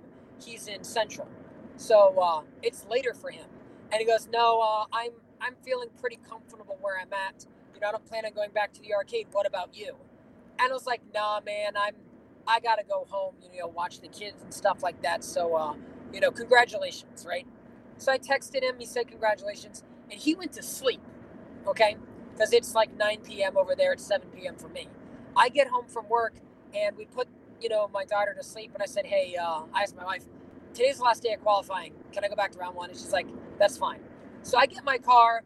I blast on down to round one. I'm like, I am going to raise my Group A score. And I think we had 2 machines at the time. I know that I pretty much hogged the machine. I think I messaged the usual people, and I said, "Don't come to round one tonight. I'm doing qualifying." And so, like, I just had the machine to myself. Some people did show up, but nobody played on it. They played on the other machine because they knew what I was doing, right? And I played over and over and over, and actually pretty short into my session, I had a really nice raise on my Group A. And I sat there looking at the current rankings, right?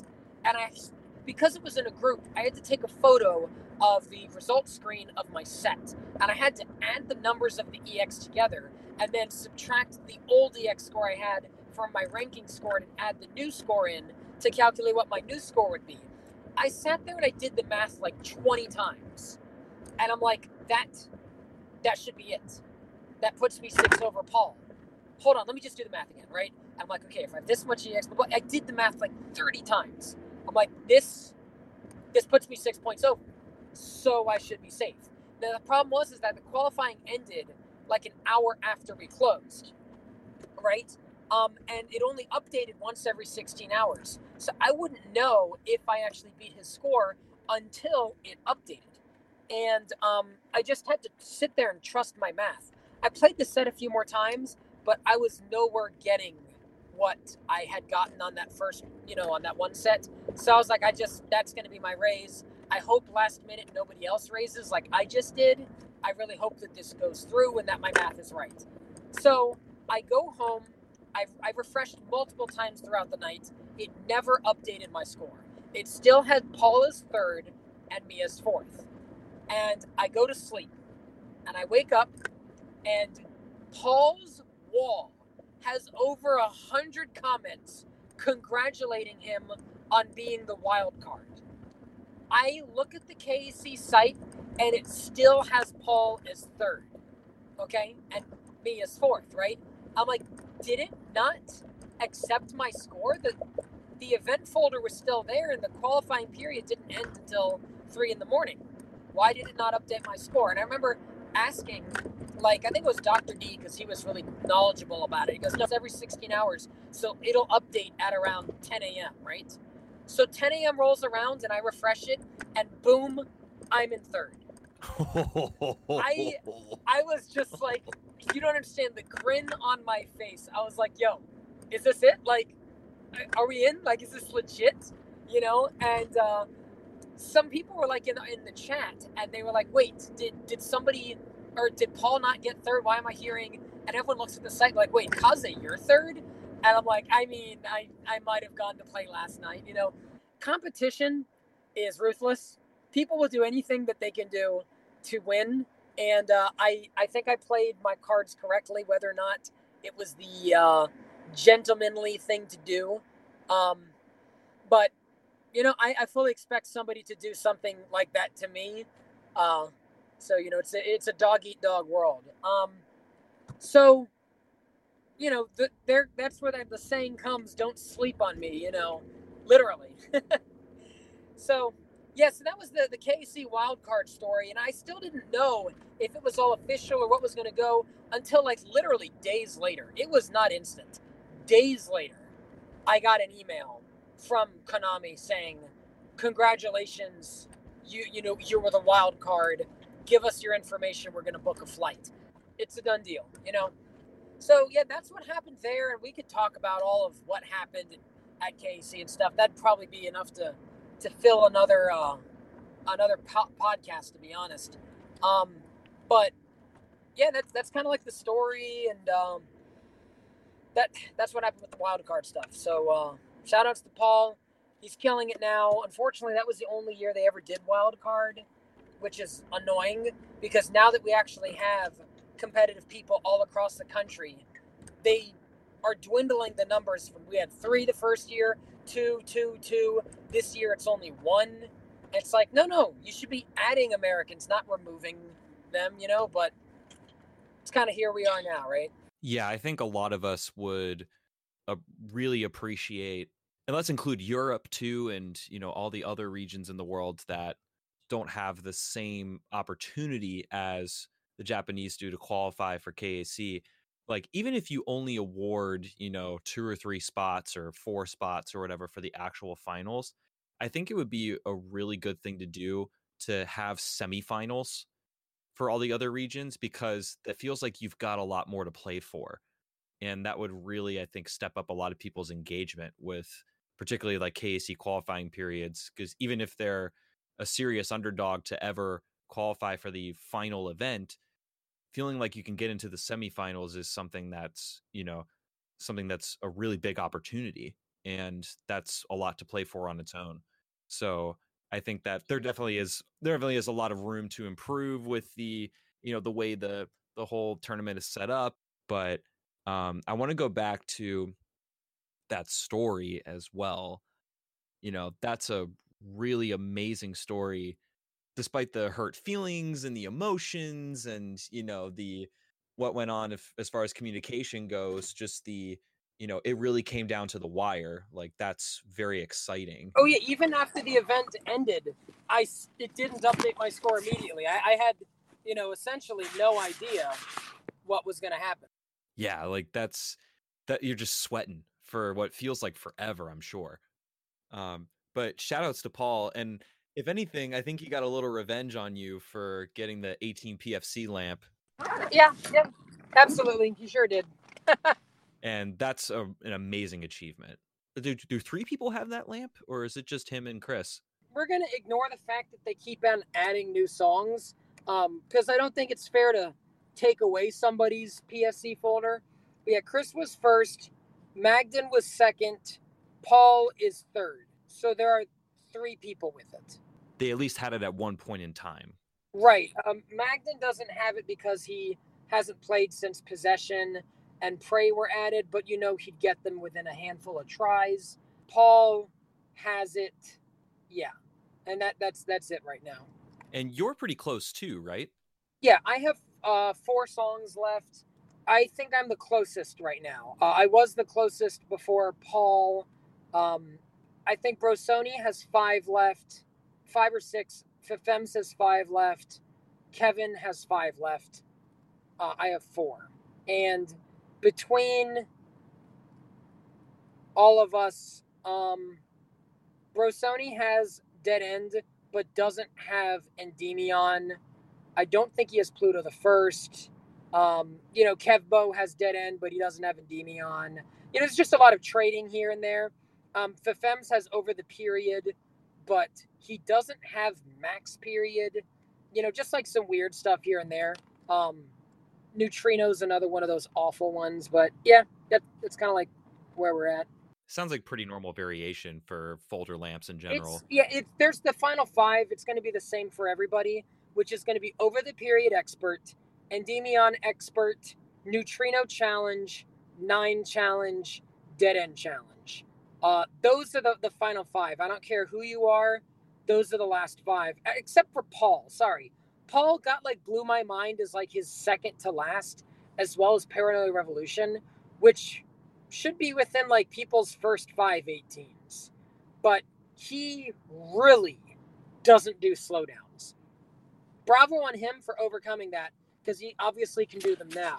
But I just remember him having so much trouble on Paranoid Revolution Expert. And I'm like, dude, it's 10/16 notes. How could you possibly not be able to do that? He's like, you don't get it.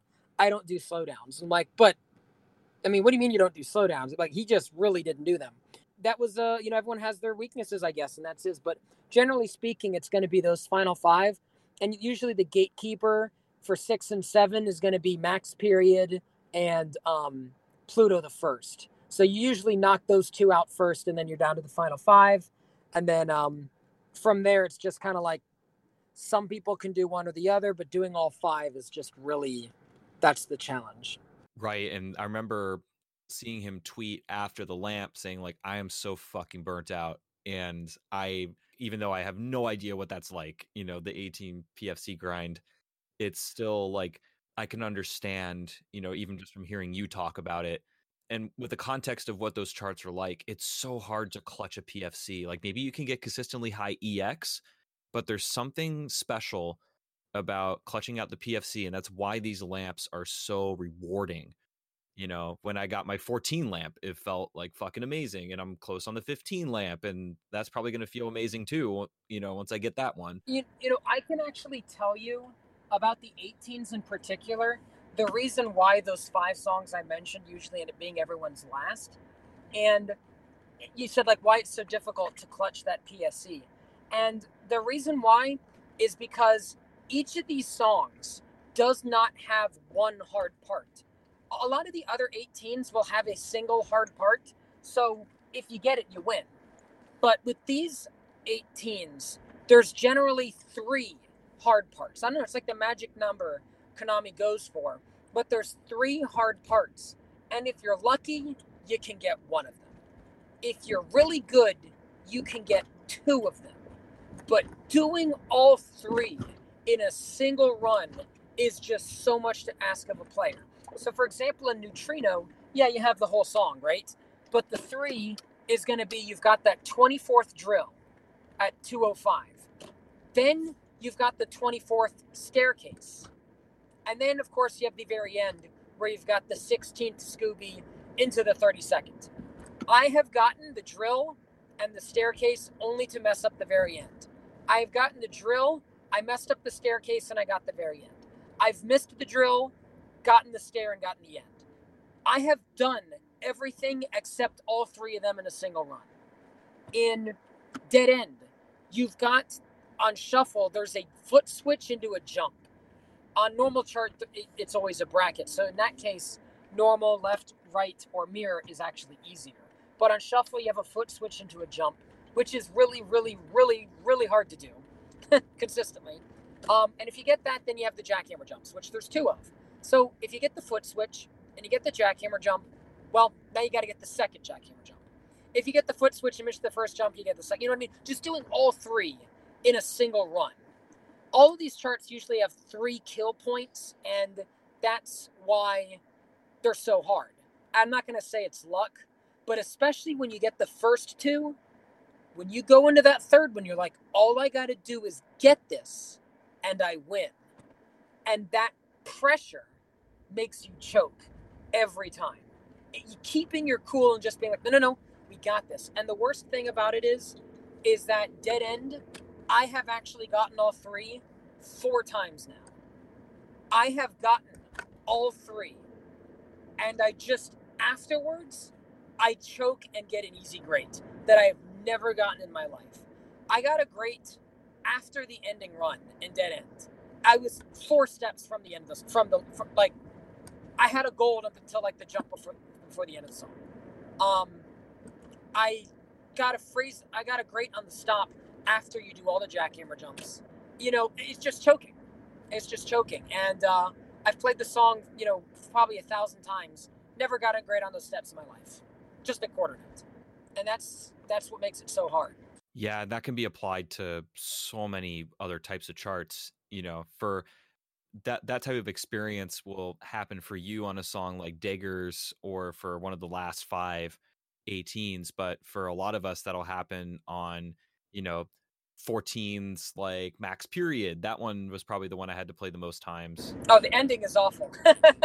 Yeah, just the ending, and like I had to figure out a sudden plus strat that got me through the paranoia part, and it was like a very tight window, and just like that one took forever. And like when I finally got it, I was just like, I'm never going to expect myself to PFC this again. If I do, that's great, but now I'm glad I don't have to worry about that anymore, because now I can just focus on getting high EX. And treating, I think it's healthy to look at when you're trying to PFC things for a lamp, and when you're trying to get a really good like marvelous attack score, to look at those two things differently. Absolutely.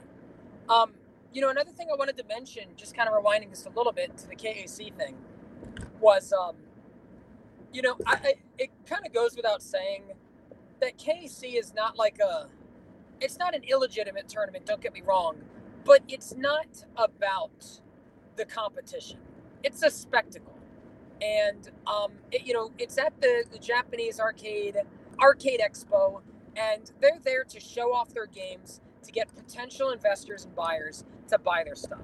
They hold concerts, they have tournaments, they do this, that, and the other to draw large crowds to show off the game, right? And so for them, it's now that the game is being sold in the US, they'll fly out an American or two just so they can say, look, we're international. And I really think it's nothing more than that. It has nothing to do with fair competition, with promoting, competition within the community. I really don't think that that's really on their radar, unfortunately. Having lived in Japan, I can tell you that foreigners in Japan they're like an accessory. They're literally the token foreigner. You'll see businesses, if you watch ads on TV, it should be all Japanese people, right? But they'll always have just a random foreigner in the commercial to make their product legitimate.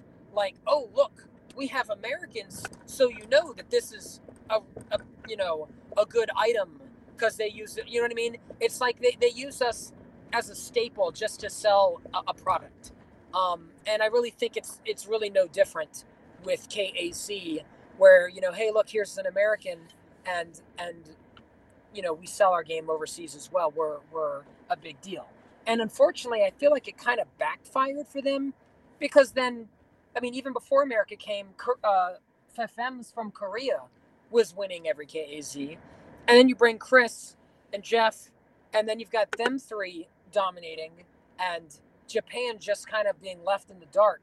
And Brasoni's been killing it lately, so he's earned his spot on the pedestal. But Japan really didn't have many of that star players on the 18s and 19s. Because of that, they started doing the regionals to give Japanese players more of an incentive to play and be more competitive. And now they've got less Americans and more Japanese players. Like, here's an East, here's a West, here's a bonus player, one American, one Korean.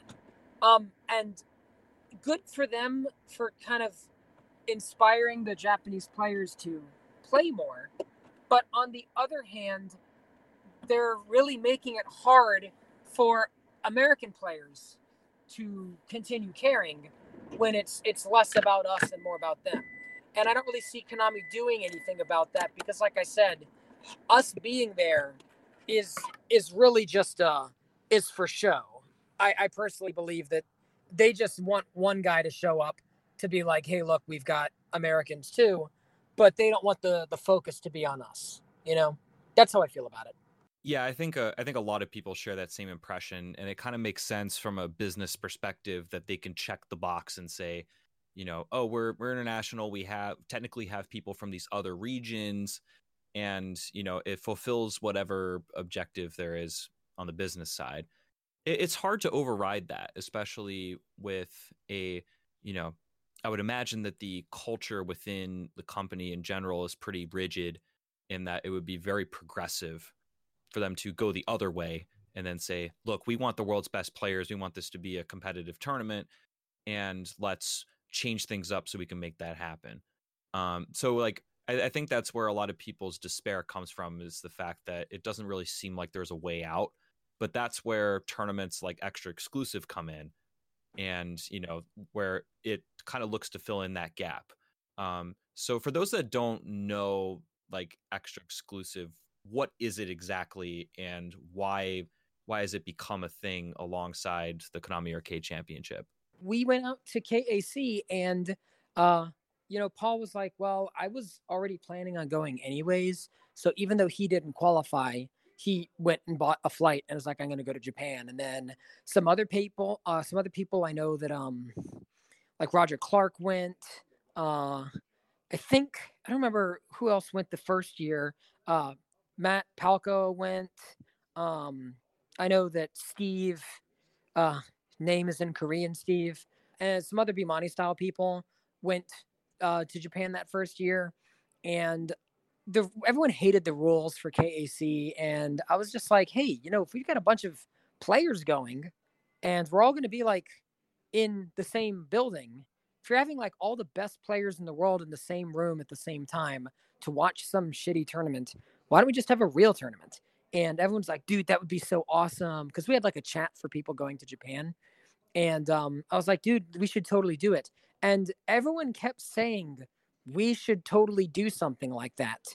And we all kind of hypothesized about where it should happen and, how it should be ran.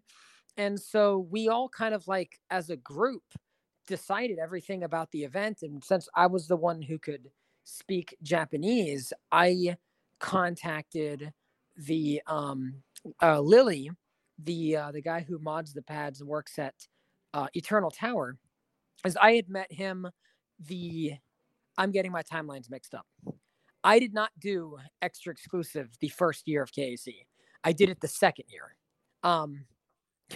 Yes, the first year I didn't run some tournament at the same time I was competing in KAC. And it was the next year, and then like Adam Styles came, Evil Dave came, everybody came to Japan. That's when I said we should have a tournament in Japan that's a real one that's better. And I was going to be there, and I could enter, even though I wasn't KC. Paul could enter, like everyone would be able to enter. And so we were all just like talking about how great it would be. And since the previous year after KC, we went to Tri Tower, played on their super modded pads. I think that was the time I did Boss Rush Supernova 2, and all this, that, and the other. So I was already, I'd already been friendly with the guy. And I said, hey, we want to run a tournament. And he goes, yeah, that's a great idea. I'll help you out. So I was just kind of like the middleman because I spoke Japanese and I could communicate with him. But somehow just really nobody else did anything. And I wasn't planning on being the guy to run the tournament. It was like a group decision of let's run this tournament. Let's make this happen. And I guess because I was the guy doing the communicating, I ended up being the guy running it, So I didn't necessarily, it's not like it started off as my tournament, but it ended up becoming my tournament just because nobody else really took any responsibility for it. So the first year was a pretty big, not a mess, but it was not very well planned. But it still was a hit. It was huge and everybody loved it. And so then the next year for Super, we started to get a lot of things straight. I, had a doubles division, we did a lot more. And Super was way, way bigger. We rented our own floor. We had, the dedicated machine. Fifems was able to enter the second year. He did not enter the first year because he didn't really know much about it, didn't think it would be a big deal. But I guess after he saw the first one, the next year he was like, yeah, I'm entering. And that, that was just more competitive. First year, we had one world record throughout the event. It was the final song of the final match, which was Chris versus, I want to say, Brosoni on Healing Division Challenge. And Chris got something like 7 perfects. PFC on the final song of the final match to talk about an epic, finish world record on an 18. It was really epic having that world record as the final song. But man, the second year, I think there was over 10 new world records set throughout the event. I mean, the most famous one is the Endymion Challenge by Fefems, which I think is still the world record on that. And that was a warm up. That wasn't even the actual match. One of the interesting rules I had, it was a hit or miss, but thanks to this rule, we had that wonderful match. But the rule that we did was that you got one warm up song up, like from the top 16, everybody gets one warm up song, and then from top 8, you got 2 warm up songs. Top 8 or top 4, you got 2 warm up songs. And the way we did it was we did the card draw, and I made the card draw for the top 4, 5 out of 7. Like first to 5 wins, I think. And so each player got to veto one song. And so what we did was the songs they vetoed were their warm-ups. Does that make sense? Oh, so that you don't get to pick your warm-up. It's whatever showed up in the card draw that you veto was the warm-up. And so the song was Endymion Challenge, and that was his warm-up. That was his warm-up song for the match. So, yeah, the rule was kind of hit or miss, but I personally liked it. The competition at Super Extra Exclusive is beyond, anything that we had seen today. Definitely more than anything you'll ever see at a KEC. So I think that really built up its reputation to what it is now. It befits the name too, with exclusive competition and exclusive results, and also I think it's kind of interesting, especially after having this conversation, that one of the rules was that you played the songs you vetoed as your warm-ups because it's kind of fitting for you, because you're then still having to play the songs you didn't want to play, but at least they don't matter, for the result of that match, but you're still going to be forced to play what you didn't want to. And I think that's really interesting. It's a really interesting like perspective to have on like songs that you don't want to play, and putting that mentality then onto the competitors who may have never ever do that sort of thing without that rule. Yeah, it's kind of like when you do the card draw, it's instead of like these are the list of songs you might play, this is the list of songs you will play. It's just now you get to pick which ones count and which ones don't, Yeah, I remember my card draw, I think against Dalton for the first match of Tier 8 at Raj. The card draw for that match was like Prana Challenge, Another Phase Challenge, Trip Machine Phoenix Challenge, Antimatter Expert, and Be a Hero Expert. And we vetoed Another Phase Challenge and Antimatter. So those would have been our warm-up song under that format, and that would have been pretty wild. Yeah, so you can see why it's hit or miss, but I didn't really care too much about hit or miss. With US tournaments, there's so much input and everybody has their way they like to do things. And I thought, you know what? Well, I'm not in the US. I'm in Japan. This is the only event you can come to where you get to have players from all around the world. I'm just going to kind of do it my way. And, for all I know, I might come up with something cool that people like. I might come up with something people hate. And, we can just kind of go from there. But in the US, it's like, well, if people don't like the way your tournament rules are, they just won't go. And you don't want to have an unpopular event. So you're going to kind of cater the rules to be kind of like what the players want to see, or what people are comfortable with. But when I had my event, it's like people are going to show up regardless. So let's kind of get creative with it, which may have been a good or a bad executive decision. But, nobody can complain because I asked for everybody's input when I was planning the event and nobody responded. So I just kind of, I was like, all right, well, I gave you all the chance for input and now I'm doing it my way. So, right. And I honestly, regardless of whether or not you like or don't like that type of rule, I think it's interesting that it existed in the first place. And I love the fact that we're giving it a try. It's kind of the same thing with the with some of the charts that Konami has come out with for DDR that are controversial, in that a lot of people are like, what is this? Or like, this is bad. And, it might be true, but it's good that you keep testing where the line is of what's acceptable and what isn't, because otherwise you don't really know where it is. For the record, since Prey Challenge is like the hot topic of the month, or of last month rather, like I said, I don't think any chart is bad. And I actually like Prey Challenge. Physically, I think doing it is good. It's really difficult in a way that pretty much no other chart is. And I think it's important to have that kind of stuff in the game. My only problem with it is I don't think Prey was the right song to do it to. I think that if they had like a Black Rose Garden song, like if they finally wanted to write a new rock song that's 210 BPM or something like that, then that would be very fitting, like a heavy guitar or something like that. But you took a song like Prey, you announced that there's going to be a challenge. Everyone is going to think, well, it's an 18 on expert, so obviously the challenge is a 19. And people started thinking of like these crazy rhythms they could come up with. I mean, they could just make it pivot stream. They could do all this stuff. It's going to be wild. Only to find out that it's also an 18. And you're like, what? Is this going to be a shock arrow special? Like, what is this going to be? And then it's what we got.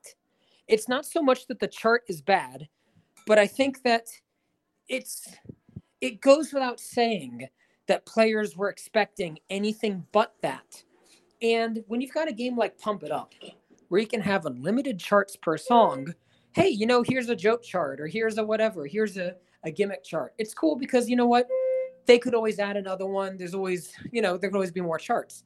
But DDR, it's like that was the single challenge slot, and it has been used for that chart. And I think that that's really disappointing to a lot of players who were kind of hoping that they'd have something more. So I think Prey Challenge is a perfectly good chart in terms of the arrows and the BPM. But I just don't think the song asked for that chart. And I think it was a waste of, what they could have otherwise done with it. That I think is a really good take. And I think it does sum up even my own, disappointment with what the chart was, because I wanted it to be like a 19 where it's doing all this like, all this like 210 16th note stuff, and there are no 16th notes. And that I agree that it would be better flavor and it would make more sense in a in a rock song, or in something that's a little bit more like eighth note driven. There's joke images that even say like Prey Air Special, and it's like ha ha ha, that's funny. But no, if literally they had just called it Prey Air Special and it was a separate song, just with a different banner, so it didn't take up the challenge slot for the normal song, then I really don't think there'd be any complaints. But for them to be like, no, this is it, this is the challenge chart, it's like, well, that's it, that's what we get, all right, oh well. And I think it's really disappointing when you're hoping for something and you get something else, especially in a game like DDR where there's no room for here's more charts. It's that is it, and that's what you're getting, Yeah, it feels like a missed opportunity. Yeah. Is there going to be another extra exclusive this year? Okay. So it's complicated. And I don't want to go into it yet, because we're going to be making an announcement for something really, really, really soon. So I understand I could probably be using this as an opportunity for a shameless self-plug, but actually, I want to hold off on saying anything because we're still trying to figure some things out right now. And I'd hate to be on the record saying something for, something that isn't what I'm going to say. You know what I mean? Yeah, it's understandable. So something's on the horizon, just can't say what. Yes, exactly. There's not a whole lot of content, it seems, for like your physical conditioning as it pertains to like the highest difficulties in DDR. And some people know this who follow me on social, but I injured myself about 2 or 3 weeks before Raj, and I was really nervous that I was going to be out, of commission, or, severely impacted. Thankfully, I was not. But around that time, I was playing a ton of 18s just out of the blue, just to get my clear lamp and to, play some charts that I just liked and wanted to get better at. And I think part of my shoulder or slash upper back injury was the fact that I was playing too hard, too fast. I wasn't actually like giving my body the warm up and the, what it needed to stand up to the abuse of songs like that. Is you have a lot of experience grinding 18s. How did you get to that point without hurting yourself? And how did you condition your body to where you could play 18s just like most other competitive players can play 14s and 15s all day? This is something that Leon, Steven, David, basically all of Team Florida can attest to, and I don't really have a scientific explanation for it. I don't get tired. I and Must be nice.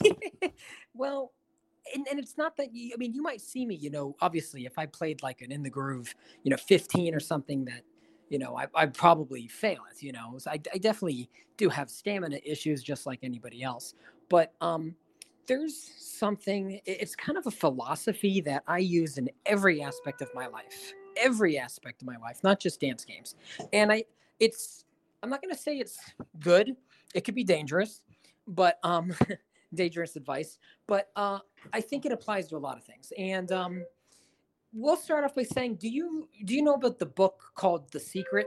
Yes, I'm aware of it. I've never read it, but but my mom read it when I was growing up, and she said, if you can see it in your head and you can imagine it, then it can become reality. And I don't believe that personally, but what I do believe is something similar.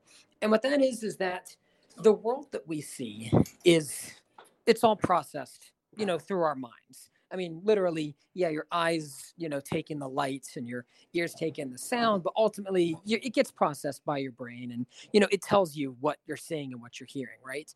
Which means if there's any hiccups there or you're delusional, I mean, you might see or hear things that aren't actually there, right?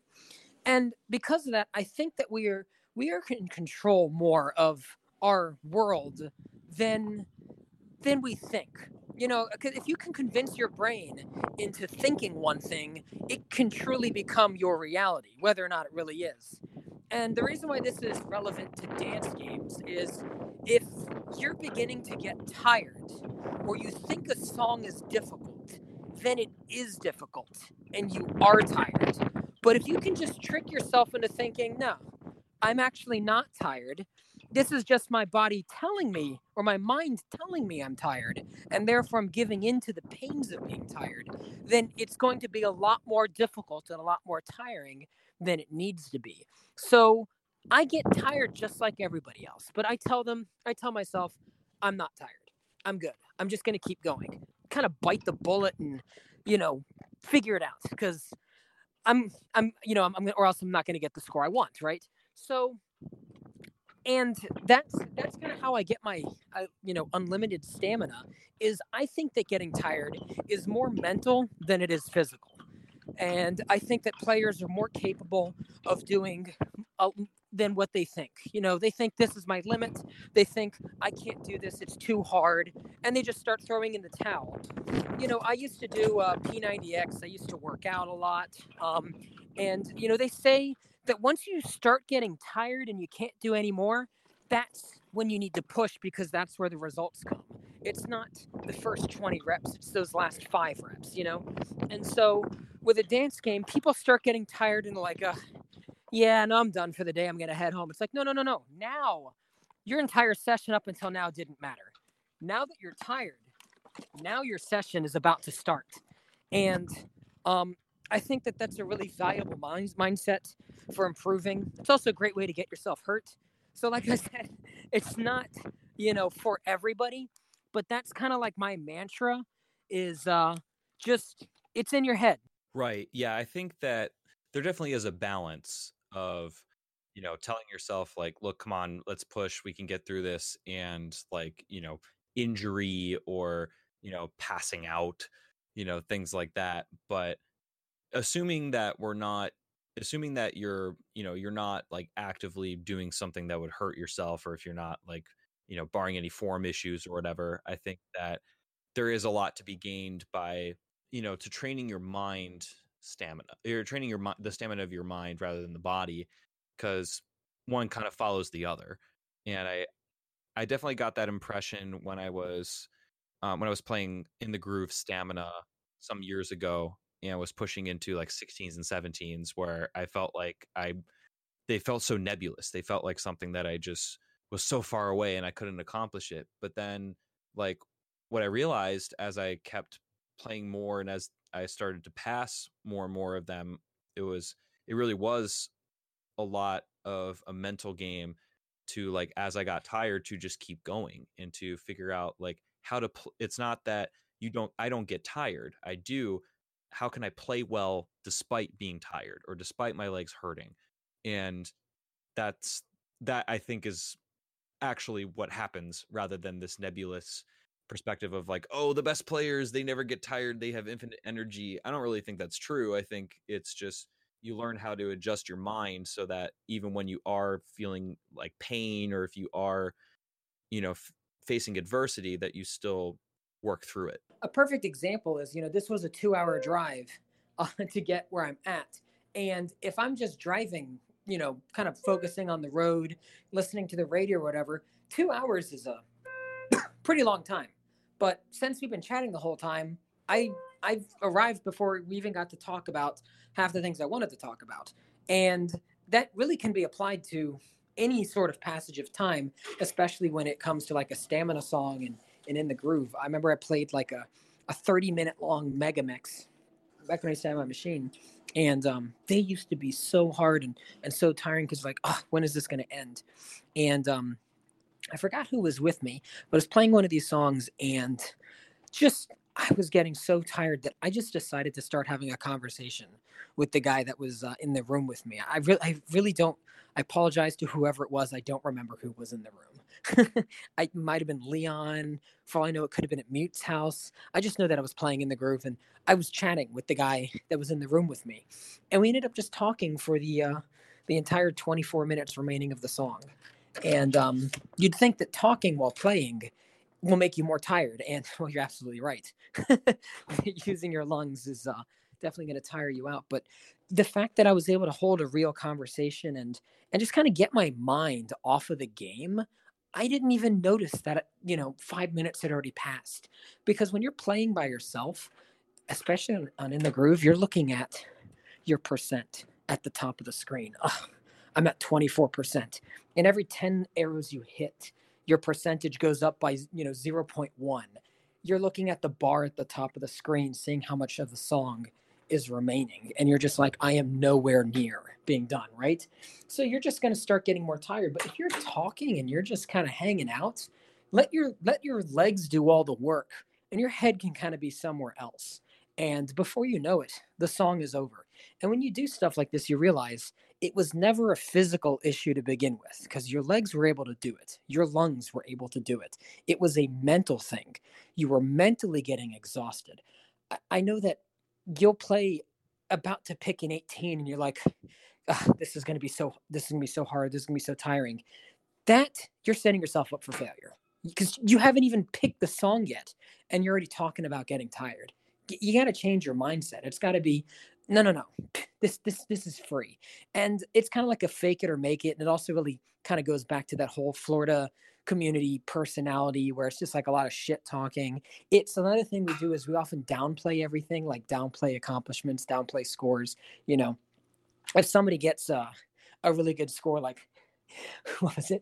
One thing that we have is if you get a score that can be recalced as a non-PFC, it's not a PFC. So like if you have a 998, because I had a 998 PFC on Ace for Aces challenge, because it was 103 perfects PFC. And Leon was like, you didn't PFC that. I was like, I have the gold lamp. He goes, yeah, but that's not even 999. It's a 998. I'm like, it's still a PFC. He goes, no, that doesn't count. If you can recalc it as like 2 greats and change, then it's not a real PFC. So, and so we started doing stuff like that. And really, that I feel like that kind of just downplaying, just like, oh, that's not impressive. It's not even a big deal. Like he'll say something like, hey, did you see that score that Kevbo just got? I'm like, who? He goes, Kevbo. I'm just like, who's that? Just kind of like, oh, you guys talk about somebody important, just kind of like downplaying, the importantness of stuff can also help your mind kind of get over the challenge that some of the boss songs present. Like, instead of being like, oh God, the ending run of Pluto Relinquished is so hard, just be like, nah, this shit's free. So just pick the song and be like, not even a big deal. And you pick it. And when you get to the ending, if you start thinking, oh God, here it comes, then you're not going to get it. But if you can convince yourself, maybe be delusional about it and just be like, it's actually not that hard, I feel like it won't actually be that hard. You really just kind of got to get over the mental challenge that these songs give you and kind of downplay them, make them like they're not even a big deal, and they will eventually not become a big deal. This applies especially, I think, to me personally, because like as I've gotten to know myself as a competitive, DDR player, and this is kind of true even from like when I played in the Groove tournaments a lot, songs like that are on the easier side of the spectrum have definitely been like my forte, to where like I can time them well, I can be consistent at them, and like I have this level of comfort. But then when it comes to like the songs at the very tippy top of the game, there are some that stand out as ones that I just like, or ones that just kind of suit my taste and my talents, and I can be good at them. But as a whole, I've been kind of nervous and just, you know, haven't really fully embraced them as much as I could. That's something that I'm changing, going into, now that I've dedicated myself a lot to DDR and kind of am comfortable with the game in general, to where I'm like, okay, now where's my next like big leap in skill? And it's definitely with harder songs. And one thing that I think would definitely help me a lot, is to look at, and when I've gotten good scores on hard songs, this is where my mind has been, is exactly what you said about how like this is like, ignore the fact that this is an 18 or a 17, or that this is a hard part, or like whatever it feels like on paper. It's just another song. It's just another chart. Yeah. You know what a great example of this is? I have a wonderful example of this, and that's First Time Challenge. When it came out on KAC, it was a 17. You remember that? Yeah, I do remember it being a 17. Yeah, it used to be a 17. I got it down to something really good, like 16 perfects PFC. Because I was like, oh, it's kind of like a mini max period. You got the just 24th candle run at the end that really doesn't go to anything and is not suggested by the music at all. You've got but it's like 20 BPM or 40 BPM if you do the math slower. And I thought it was really fun. And my friend David as well, he's not known for PFCing 18s left and right at all, and he PFC'd that, and I was like, oh, that's really good. He's like, yeah, it's a fun chart, I wanted to get it. So people were able to PFC it. And I've noticed that ever since it got re-rated to an 18, people have not been putting up as good of scores on them. David is like, I have no idea how I PFC'd that. I can't do it at all. I am getting nowhere near teens on it anymore, even though I pretty easily did it during the KAC qualifying. And I think just because they re-rated it to an 18, it's become harder. Like, you now pick it and you're like, this is an 18. And it just makes it that much harder to score on, despite the fact that nothing in the chart has changed at all. It's weird, right? You change the label, because that's basically what happened, is you change the label of, this is a, song that's N-2 from max difficulty to N-1, and all of a sudden your perspective changes, even though it's the same content. Yeah, maybe way of looking at it is like, if say, I don't know, this doesn't really relate to my job exactly, but like, say it's something at work, you've been doing it for the past 20 years. You do it the same way every time, and it's just kind of like, yeah, this is how we do it. And then one day somebody gets hurt doing it, or maybe they put up a new sign that says caution, very dangerous, and you've been doing this the whole time and you never thought twice about it. But now that you know that there's a risk associated with it, or now there's a sign saying to be careful, all of a sudden you you can't do it the same way you were doing before. You're exercising more caution or thinking about more things, even though nothing has actually changed, just a detail has changed. And now that changes how you approach it, you know? And I feel like the levels, you know, people say what's irrelevant, whatever Konami rates it. It's like, I think it is pretty relevant. And, you know, just by changing a number, it can completely change the way that you might approach a song. Right. And then the onus is on you as the player to then take that information, and it can either be use it to be helpful, or it can either, you know, it can be helpful or it can hurt you.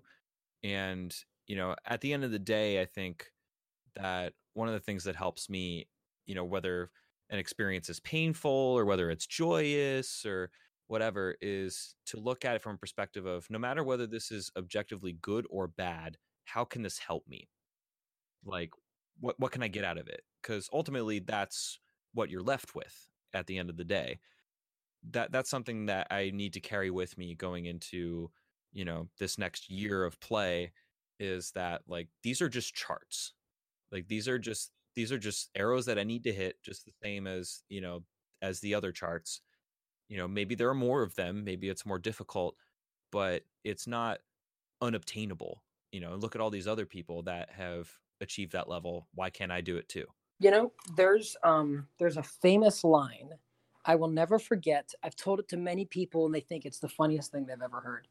But so I used to play pop music competitively, and when I lived in Japan, I ended up meeting one of my idols at the time. His name was Robo.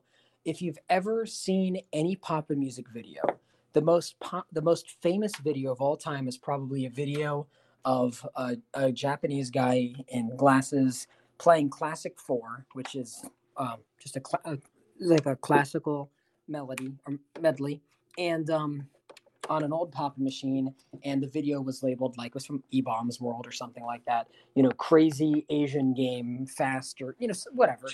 And yeah, I know the type. Yeah, the pop music equivalent of that video of Pump It Up at some big tournament where a guy's playing Beethoven Virus on double, and it says like crazy Asian DDR or whatever, even though it's not DDR. It's the pop music equivalent of that video. But anyways, yeah, Robo, you know, continued to be very competitive at pop music. He was really good. And when I was living in Japan, I finally got to meet him. It was like meeting my idol. And he was one of the first players to adopt the technique called Anmitsu. And what Anmitsu is it's cheesing difficult patterns in a song by converting them into chords in order to keep your combo going. Um, Especially for getting clears, but also pop music has had lamps since way before DDR did. Um, you would get like in depending on the version, the icon would change. In Pop Music Adventure, it was a banana. In other games, it's a crown. But like you would get a single crown for getting a pass, you would get a double crown for getting a full combo, and you'd get a triple crown for getting a perfect combo. So pretty much every song you would just have a crown on, which is I can pass it. But if you wanted a double crown or a double banana, you would go for a full combo. So it was important for players to be able to combo stuff, because when you get to the hardest stuff in the game, nobody's getting a perfect combo. That's impossible.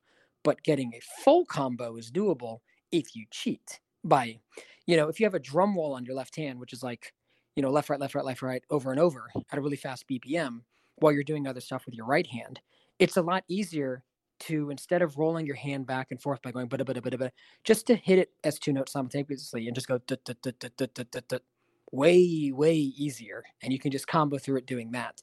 So he used to do a thing called Anmitsu, and there was a song back then called Trauma Punk, and it had just like crazy stupid jackhammer scales while you were doing other stuff, and people always just kind of like BS'd it to get through. And he had a full combo marker on it. I said, wait, how the hell did you full combo this? He's like, oh, would you like me to show you? I'm like, yeah. So he picks it and he full combos it right in front of me. And the hard part comes up, and I just see him where it should be like, you know, some crazy rhythm like that. He's just like, just doing chords using his elbows and like, you know, just doing this crazy stuff. And the whole thing got converted into into crazy chords. And I was like, that is ridiculous. Like, how do you do that? And his English was not very good, and I didn't really speak Japanese at the time. So I can't tell if this is a mistranslation um, of just like his English not being that great, or if he was just trying to like troll me. But when I said, "How do you do that?" He's like looks up and he's looking for the words and he goes, "Um, if you just hit each button as many times as it says on the screen, when they reach the bottom of the screen, in time with the music, you can full combo it." I'm just like, yep. Thanks, Sensei. And that's always kind of stuck with me because it's true. All you got to do is hit them.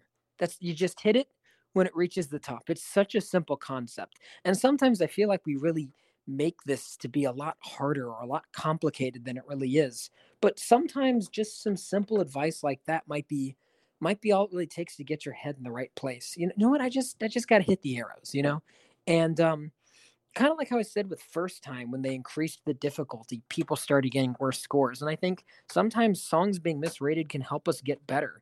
I think Endymion Challenge is a perfect example. I think all of us agree that it should be a 20. But it's not. It's a 19. And so when I know when I say all of us, there's like all of 10 people in the US who probably even play Endymion to raise their score, you know what I mean, for like to do anything with the song, but Right, probably yeah. less than 10 because there are other capable people who just don't want to play Endymion, which is understandable. But when you're trying to raise your score on it and you compare it to all the other 19s, it's going to be 100K lower than everybody else. But then you look at the world record and it's like a 986 or a 987, and Bro Sony has like a 981, and some other players have like a 97 something, which is kind of like where the world record is for Valkyrie. It was a 980 for a pretty long time, then 985, so it's not too far off from Endymion. Of course, Valkyrie has 400 steps, so every time you get a great or a miss, there goes 20K. Whereas Endymion is hard to score on because it's impossible. Two different reasons why the scores are low, but the top scores are not too far from each other in the 19s. So I think by seeing your own score being so much lower than the rest of the 19s really makes you want to improve on it, because it's like, I want all my 19s to be at this level, but this one, my score is so much worse. So I just need to work on it. And that'll make you a better player. Whereas if it was a 20 and it was in its own folder, you would just write it off as, well, yeah, it's a 20. Of course, my score is not going to be good on it. And you start to come up with excuses for why you don't need to work on it just because of which folder it's in. So sometimes having things misrated, like first time, uh, bumping up the rating will make you worse at the song. But then I feel like in Endymion's case, it might actually make you better at the song because you now feel obligated. I know a lot of people going through like Life 4 probably really, really feel that as they're going through all the different folders that they wouldn't normally be doing. Yep. And that speaks to me personally as well. I think that, outside of just going for the lamps on your own, having the requirements be what they are, to where it says, so there are exceptions, I believe, for the lower ranks that you can use at your discretion. But I think I'm not sure where they draw the line, but somewhere around Cobalt or Amethyst, it says all songs must be X. I think the only exception is Endymion for like Amethyst and up. Other than that, all songs must be X. So there are no excuses. There's no, writing things off. Poochie has to be 980K just the same as, Life is Beautiful. And I think that although it's painful, in the same way that the situation you described is with the 19s and how Endymion is, a league above the other 19s, the fact that it is a 19 means that it feels more approachable in a way, because it's the same group. Yeah, and I actually have a theory, and I'd like to go ahead and put this on the record, because when my theory is proven correct, a year or 2 or 3 from now, you can go back to this podcast and say, well, he called it. And so here's my theory my theory is that Endymion will be re-rated to a 20. I have no doubt in my mind that they will re-rate the song to a 20. I think they grossly misunderestimated the difficulty when they released it, which this would not be the first time they've done this. When X2 came out and they introduced the first 19 Valkyrie Dimension, Valkyrie was in 19 on single and double, and that was the only 19. It was, the new boss song. And in X3, they re-rated Possession Challenge Double to a 19 as well. It was not intended to be a 19, but when they saw the clear rates and the scores, they re-rated Possession to a 19. I think that when Konami makes charts, I don't know about this, but I think that when they make charts, that they pick the difficulty first. I know that this is actually something they do in Pump It Up, because I worked on Pump It Up Infinity, so I've worked with Andamiro on a Pump It Up game. But when they make charts, they actually decide the difficulty first, which is why you often end up with a lot of things that are misrated, because this song needs to be an 18. It needs to have a 16, and it needs to have a basic chart that's like a 12 or whatever. And they kind of make the chart to the song aiming for that difficulty. And sometimes they hit the mark, sometimes they don't. I don't know if this is how they do it at Konami, but it really feels like it. So they probably just were told, you need to make this an 18, you need to make this a 19, and that's kind of the charts they ended up with. And they probably made Endymion as a 19 in mind, and then when you see everyone playing it, they realize it's not a 19. And you can't really go and re-rate it to a 20 now, because how anticlimactic would that be? World's First 20 is a song you've already had for 2 years. You know what I mean? You can't make the first 20 a song we've already had. It has to be a brand new song. Like, here's the first 20, So I have a feeling that it's Ace 2-0. It's Ace 20, 20th anniversary mix. It has the numbers 20 in the damn name. I really think it goes without saying that we will be seeing our first 20 in this mix. And if we don't, then talk about a missed opportunity, right? Another thing that really leads me to this is the 20th anniversary event we had. There was a new bonus song for each of the event folders. The 2013-2014 folder had the Show Me Your Moves. The X to X3 folder had Your Memories, I think. The X to X3 folder had Possession 20th Anniversary. The Supernova to Supernova 2 folder had the Chaos Terror mix. The Max to Extreme folder had Max 360, right? And if you look at the difficulties, you have Chaos Terror, which is a 17. You have Possession, Anniversary, which is an 18. You have Max 360, which is a 19. And then the only folder that didn't get a new song was the 1st to 5th. And I think it pretty much goes without saying that the anniversary song would be a Paranoia. And if we're counting up and Max 360 was the 19, then I think it's fairly safe to say that the final song of the event will be a level 20 Paranoia song. That's my theory. And at the end of Ace 2-0 and the final event happens and there's a Paranoia and it's a 20, you can go ahead and link this podcast and say, you were right. And if it's not, then just we'll forget that this ever happened.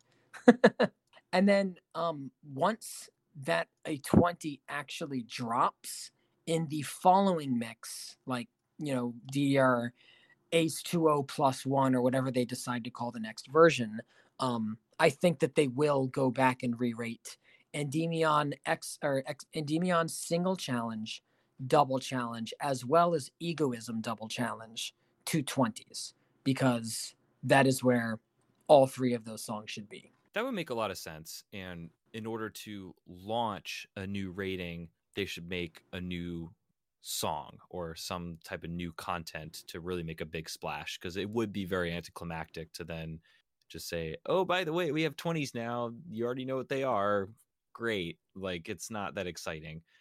The theory about it being a paranoia song makes a lot of sense given the history of the song itself, and that it's, you know, it's been a boss song ever since the very first game. I hope that you're right. I think it would be pretty exciting for there to be like this new paranoia that's like an ultimate boss song. I feel like one really big problem DDR has is I don't know why, but no other Bimani game does this.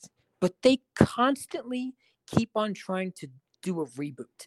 I mean, it's like it's like the Spider-Man of music games. Like, how many freaking times are you going to reboot the series? You know, DDR, when if you've been around, like, as you know, back in the day, DDR Max was a reboot, which thinking back now is crazy because the game had only been out like 2 or 3 years. But when Max came out, they removed every song from the game. I don't know if you know this. There was not a single revival. There's no paranoia. Um, they've removed every song in the game. Fifth Mix had hundreds of songs. They removed every single song and they made DDR Max. So DDR Max had like 30 or 40 songs total in the entire game. The only folder was the Max folder. And they were like, yeah, we're starting over. And then Max 2, they did revive a few older songs. And then Extreme was when they did like a huge revival and they brought back all the paranoias. They brought back all the, trip machines, and they brought the whole game back. And they were like, we're starting over and we're going to be old school and make the new boss song another paranoia. So, you had you had Max 300, Max Unlimited, and then Legend of Max was the default extra stage, but the true boss song at the end of Legend Road was Paranoia Survivor Max Oni, which was like, unforeseen difficulty. And then they had Supernova, Fascination Max, etc. And then Supernova 2, the like Paranoia Hades, And then you have X is like, we're starting over. It's a new game.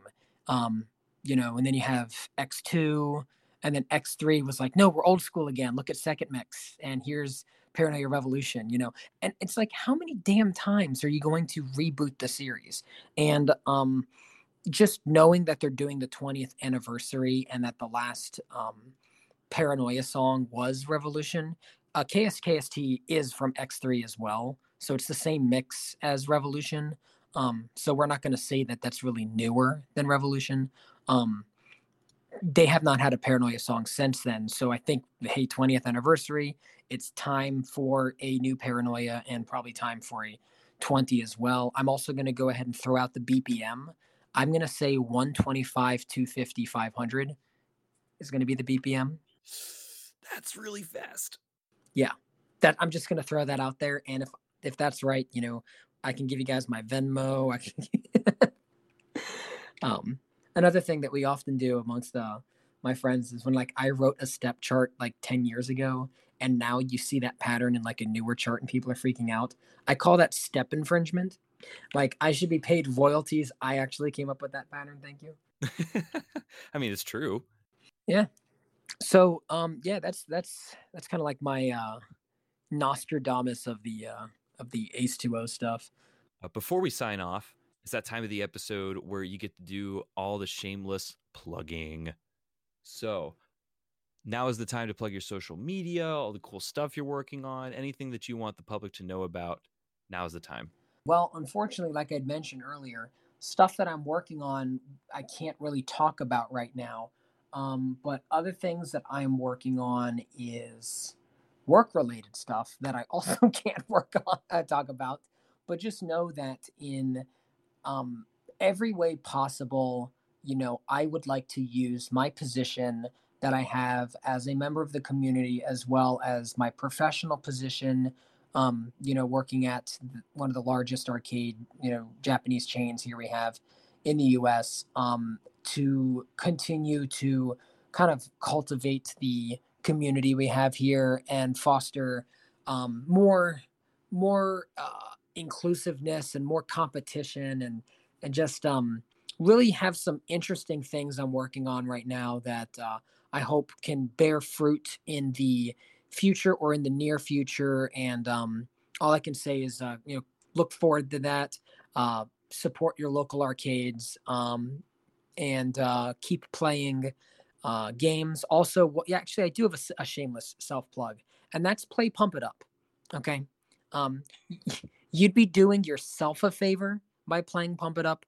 If we had more time, I could go on for hours about Pump It Up, which I actually wanted to do, but maybe next time. But play Pump It Up. Just do it. That's my shameless self plug. Play Pump It Up, and I'm gonna call that a self plug because I have charts in that game. So play Fallen Angel D21 or D20 or S17. It actually says Steps by H. Felker in the bottom corner.